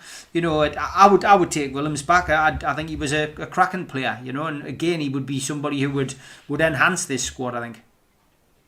I don't think it would be a bad signing. Yeah, fit one. And he also seems to want to be at Newcastle. Yeah. And so, that for me is a positive too. I think on the loans as well, I think they're right. I think it's 2 from domestic leagues, but I think you can have up to 5 in total. Okay. That was my understanding, because I think we had 3 loans last season, didn't we? But when we had Rose, Bentaleb, and Willems. Or did Rose effectively replace Willems? I'm not really sure which. But, that's what Rich says. 2 English loans can loan more from abroad. Bentaleb came in to replace Willems in terms of your foreign loan, didn't he? Yeah, but anyway, on Willems, I would have him because he wants to be here, and provided he's fit, and he seems to be telling everybody on Twitter he's fit. So I don't think that would be an unreasonable signing. Yeah, I don't know where Dummett's gone though. Chippers is asking a question as well. Where's Dummett gone? Back for Fulham, then out the squad for Brentford and Liverpool. I mean, unless he's had a reaction, to playing, he hasn't been out for he hasn't played for so long. We don't have a good working relationship with hamstring injuries in our current medical team at the moment, do we? And somebody who's had a long-term hamstring, he's back for a game and then out for 2. That would suggest to me somebody's hamstring's tight again. But I know, I could be wrong. Yeah. Manquillo's a surprise for me because Manquillo came back into the squad. He was named on the bench, and and then the second game, Liverpool, he wasn't even part of it. I saw one report that said he was suffering from COVID, and people were talking about it and saying, he's a week or a fortnight away from coming back. But Bruce only talks about 2 players. He only talks about 2 people suffering from COVID long term. One of which apparently is going to be very, very long term. and that's ASM. Lascelles, who he's talking about coming back. But Manquillo, like I say, he was out. He was on the bench, and now he's gone again. And that baffles me as well. And if I have any criticism of Newcastle United, it's the manner in which they keep you informed of stuff. And I know that sounds a bit flippant when we've been talking about being kept informed and us keeping people informed of what we know about takeover and stuff like that. But that's a different kettle of fish. I'm talking about the club's PR. I'm talking about the club's ability to talk rationally and sensibly to rational fans and keep us informed about what's going on in terms of fitness and who's available and who's not available. And I don't want to go into the whys and wherefores of how ill somebody's been, or whether they've got COVID, or whether they've got this, or whether they've got that. But you always knew. Gibbo always knew if somebody was out with a hamstring, someone was out with a cartilage injury. We never heard of ACLs when Gibbo was writing in the 70s and 80s about Newcastle. All of a sudden, it's ACLs and not cartilage operations and stuff like that. But they always knew, and because the relationship that the press guys had with the club and with the club doctor and with the manager. But now, when you have these press conferences that are almost forced on the manager, that basically spend 10 minutes telling you, and we've spoken about this before, 10 minutes telling you how they think the opposition manager and the opposition are great people and really difficult to beat.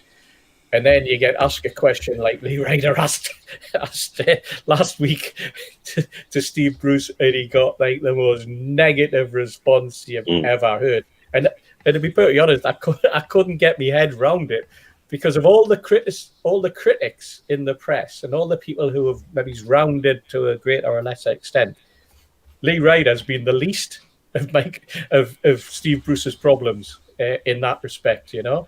And so for him to get that sort of, you know, that was daggers, wasn't it? That was like, you know, if you've been in the room, son, you know, it was weird, absolutely weird. But the club, just be a bit more open. We know that, but it pervades all the way through. So I'm just repeating myself. I know I'm repeating what I've been saying for the last 7 years or 8 years about them. Look, the club's inability to communicate effectively is something that's essentially part of the Ashley regime, as well. We all know as well, and we've talked about it at length. I mean, this whole debacle with the ASM situation, you know, we knew 2 days before it was common knowledge from a very well-placed source that ASM had left for France. And we know why they thought was the case. And that's only ever really been hinted at and never really been discussed. They then try to say, oh, well, long-term COVID and blah, blah, blah. But the timeline doesn't seem to fit that at all. Could you test negative, then positive, and then be negative enough to travel to France, and et cetera, et cetera. It just stinks. It just doesn't look good. It's not being handled well.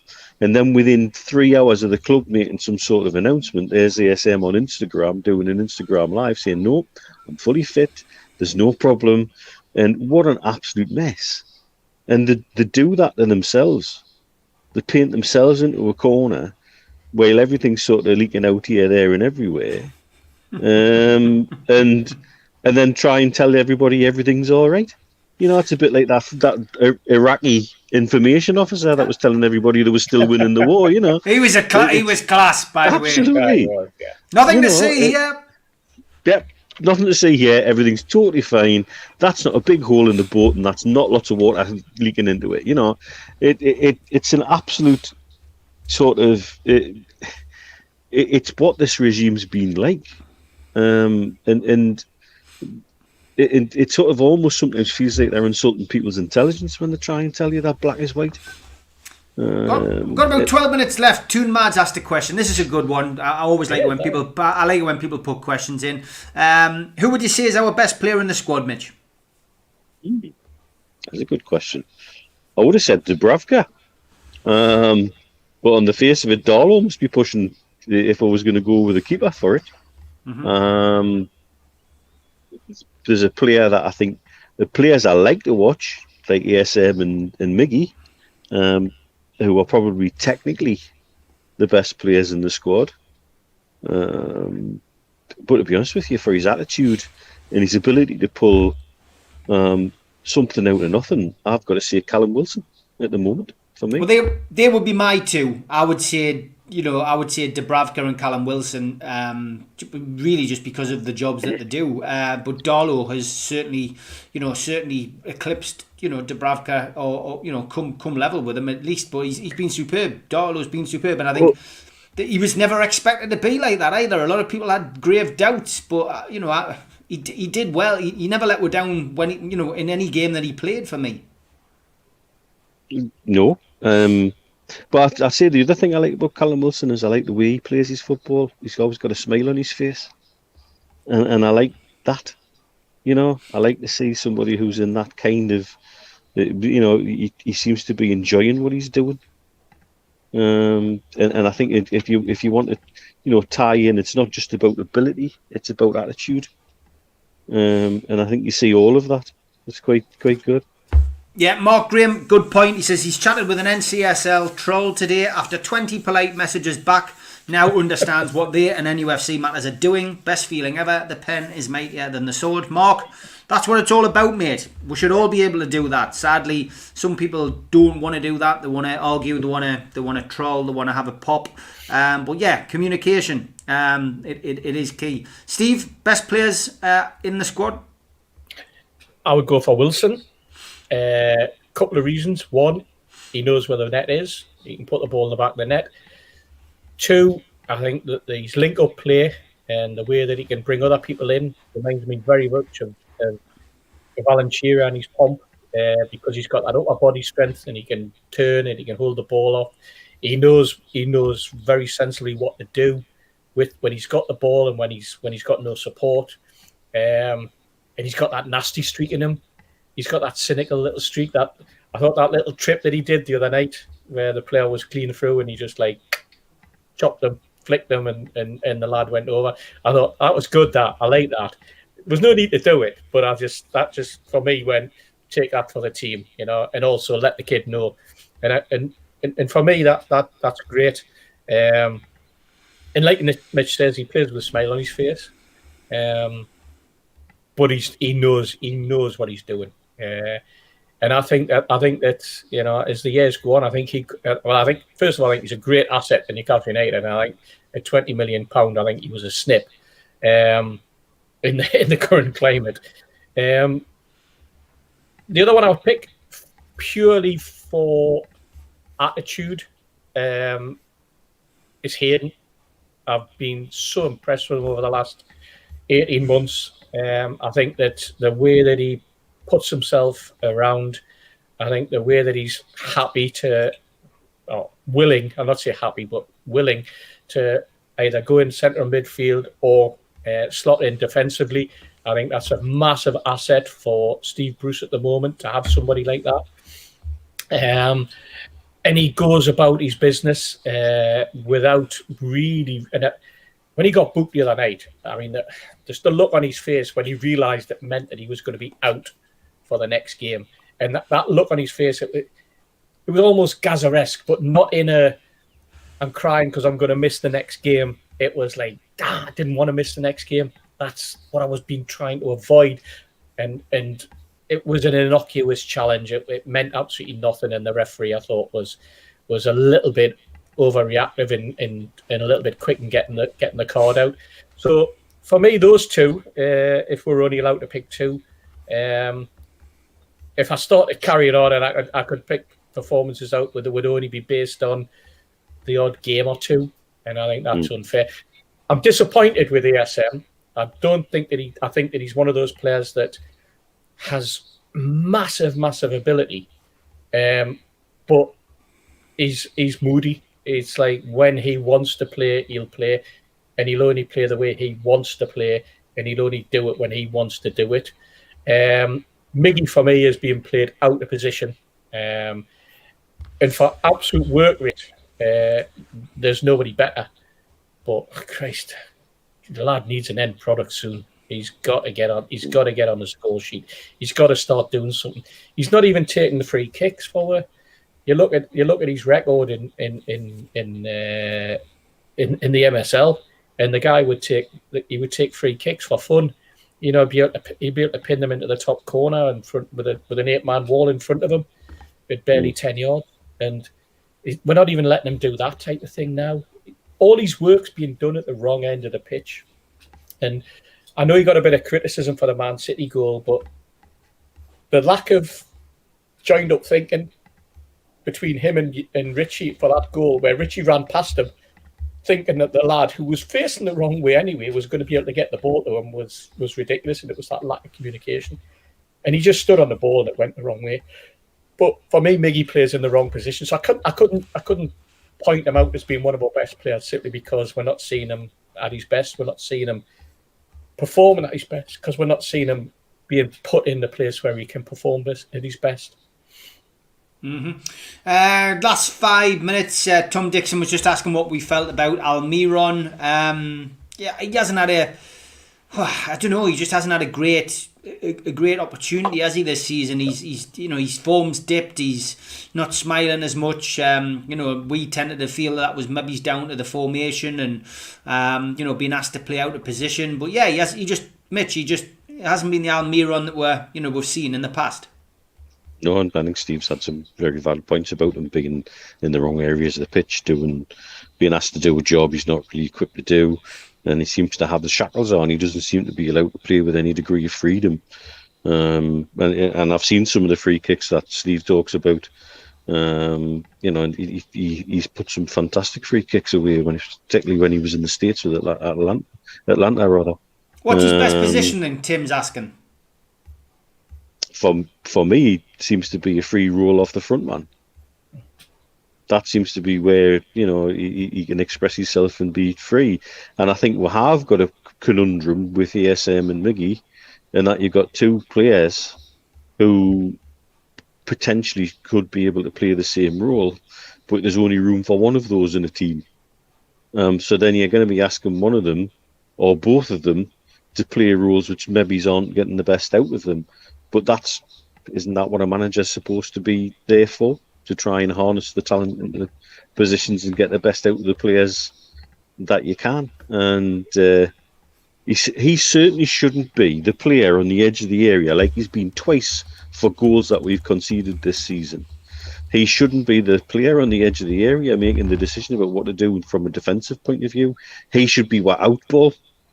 He should be the guy further down the pitch with his pace to give away a breakout from a situation like that. And asking him to do it and then panning him for a mistake that he makes doesn't really help the player at all. No, it definitely doesn't. And a lot of people saying it's down to Steve Bruce and his coaching. I would probably agree. Yeah, maybe he just doesn't know how to control these people. Control those kind of talented players and play that kind of football. Tim says would have to play a 4-4-1-1 for Miggy to play there. I don't think Bruce has ever set up like that. Lots of comments coming in saying fantastic show. Thank you very much for that. Good to be back live as well. We will be getting back to normal next week, of course. Live goal, says Joe Linton, seems to link fairly well with Wilson. So it's 3 or 4 players vying for one spot. Bruce is only using some of Miggy's talents, his engine, probably to cover for other players' engines, i.e. Shelby.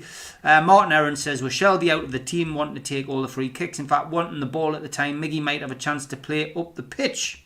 Interesting point, with Shelby missing.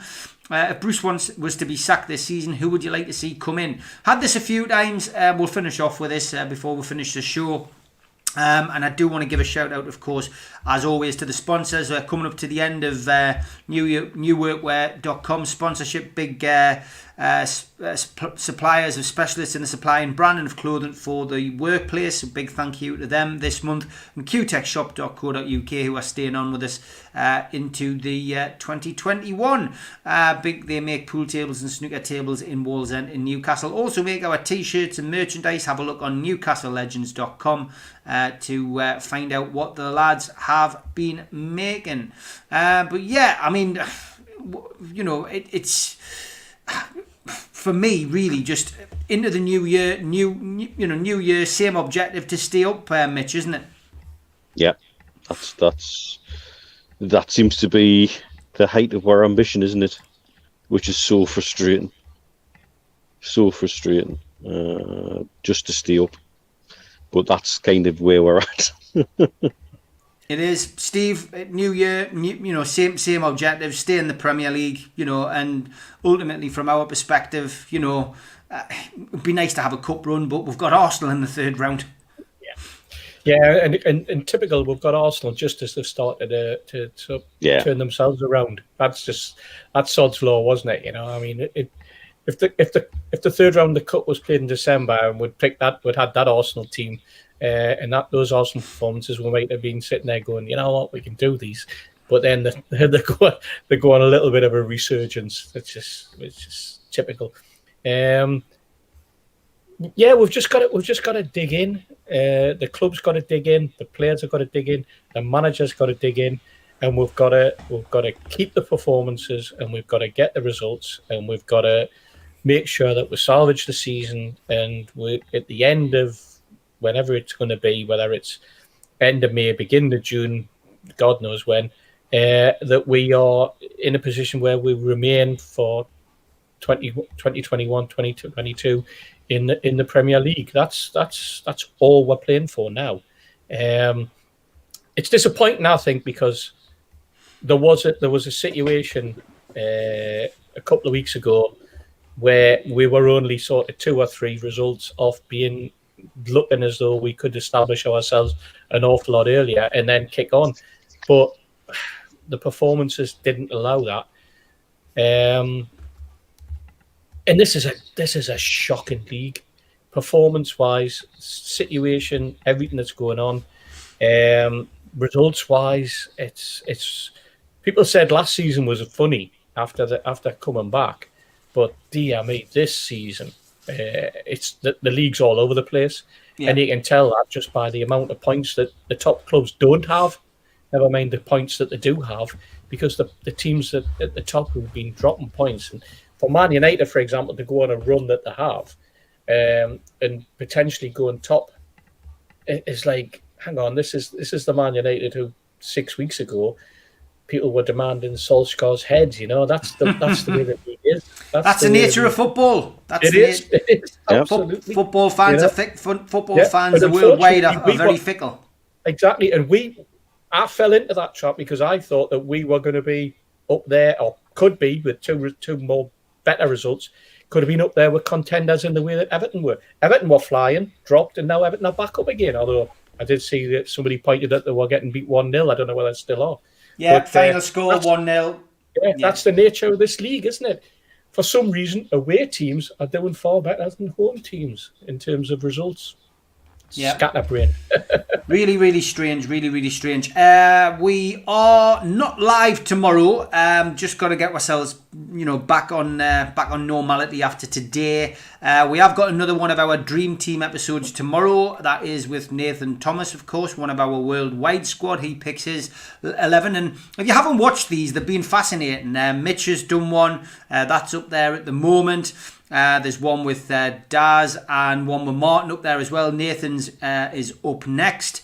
Yes, we are doing a match day live. That will start at 1:45 this Sunday. Newcastle, of course, taking on Leicester City. Lots of other stuff up there. This has been quite popular. Have a look at that. Liam Kennedy picks his greatest number 9s over the last 30 years from 1990 to 2020. We also enjoyed doing a one with Supermac and Gibbo, looking back at the England years. So you'll be able to find that in the playlist under Supermac and Gibbo. And coming up next weekend, we will have this one, which is the Road to Wembley 1976. Newcastle United, of course, got to the League Cup final and played Manchester City. So we have Gibbo and Malcolm talking about that. But we are getting back to normal next week. Monday night, of course, we have the wonderful Ladies' Night as always. So that will start again on Monday night. Tuesday night, we will be back with Liam Kennedy. And we will be looking, of course, at what's going on with NCSL. I know Liam has got an inside track with them, and it's always interesting to hear the comments of Liam. I know that's quite popular with everybody as well. We'll also be aiming to do a retro show next week, of course, with the lads, getting George Mitchell back and Stu Penman once his hangover subsides from the Christmas period. And of course, we'll have Super Mac and Gibbo back chewing the fat. And of course, Malcolm will be putting his dog out halfway through the show. So plenty to look forward to next week as we get back to normal after the festivities. And just a quick prediction, lads. Newcastle play Leicester at the weekend. Mitch, how do you see that going? I think I've seen a bit of Leicester recently, and I think they're playing very, very well. I think we'll be lucky to get a draw, but I think we might be lucky, so we'll take 1-1. 1-1. Okay, Steve, positivity? I'm the same. 1-1. I'm the same. I was going to go. I think exactly what Mitch said. They're playing very, very well. They're a difficult team to beat, especially away from home. For some reason, bit Jekyll and Hyde, but Jekyll and Hyde in a way that suits their manager. And with a striker like Vardy, the guy can put goals in for fun. So I'm going to go 1-1. Okay, great stuff, lads. Good to have you on. Thanks for agreeing to do one on New Year's Day. Happy New Year to everybody out there. And the three amigos, of course, will be back at the same time next week. Until then, take care. Good night. God bless. I wish you well. Good night, lads. Take care, guys.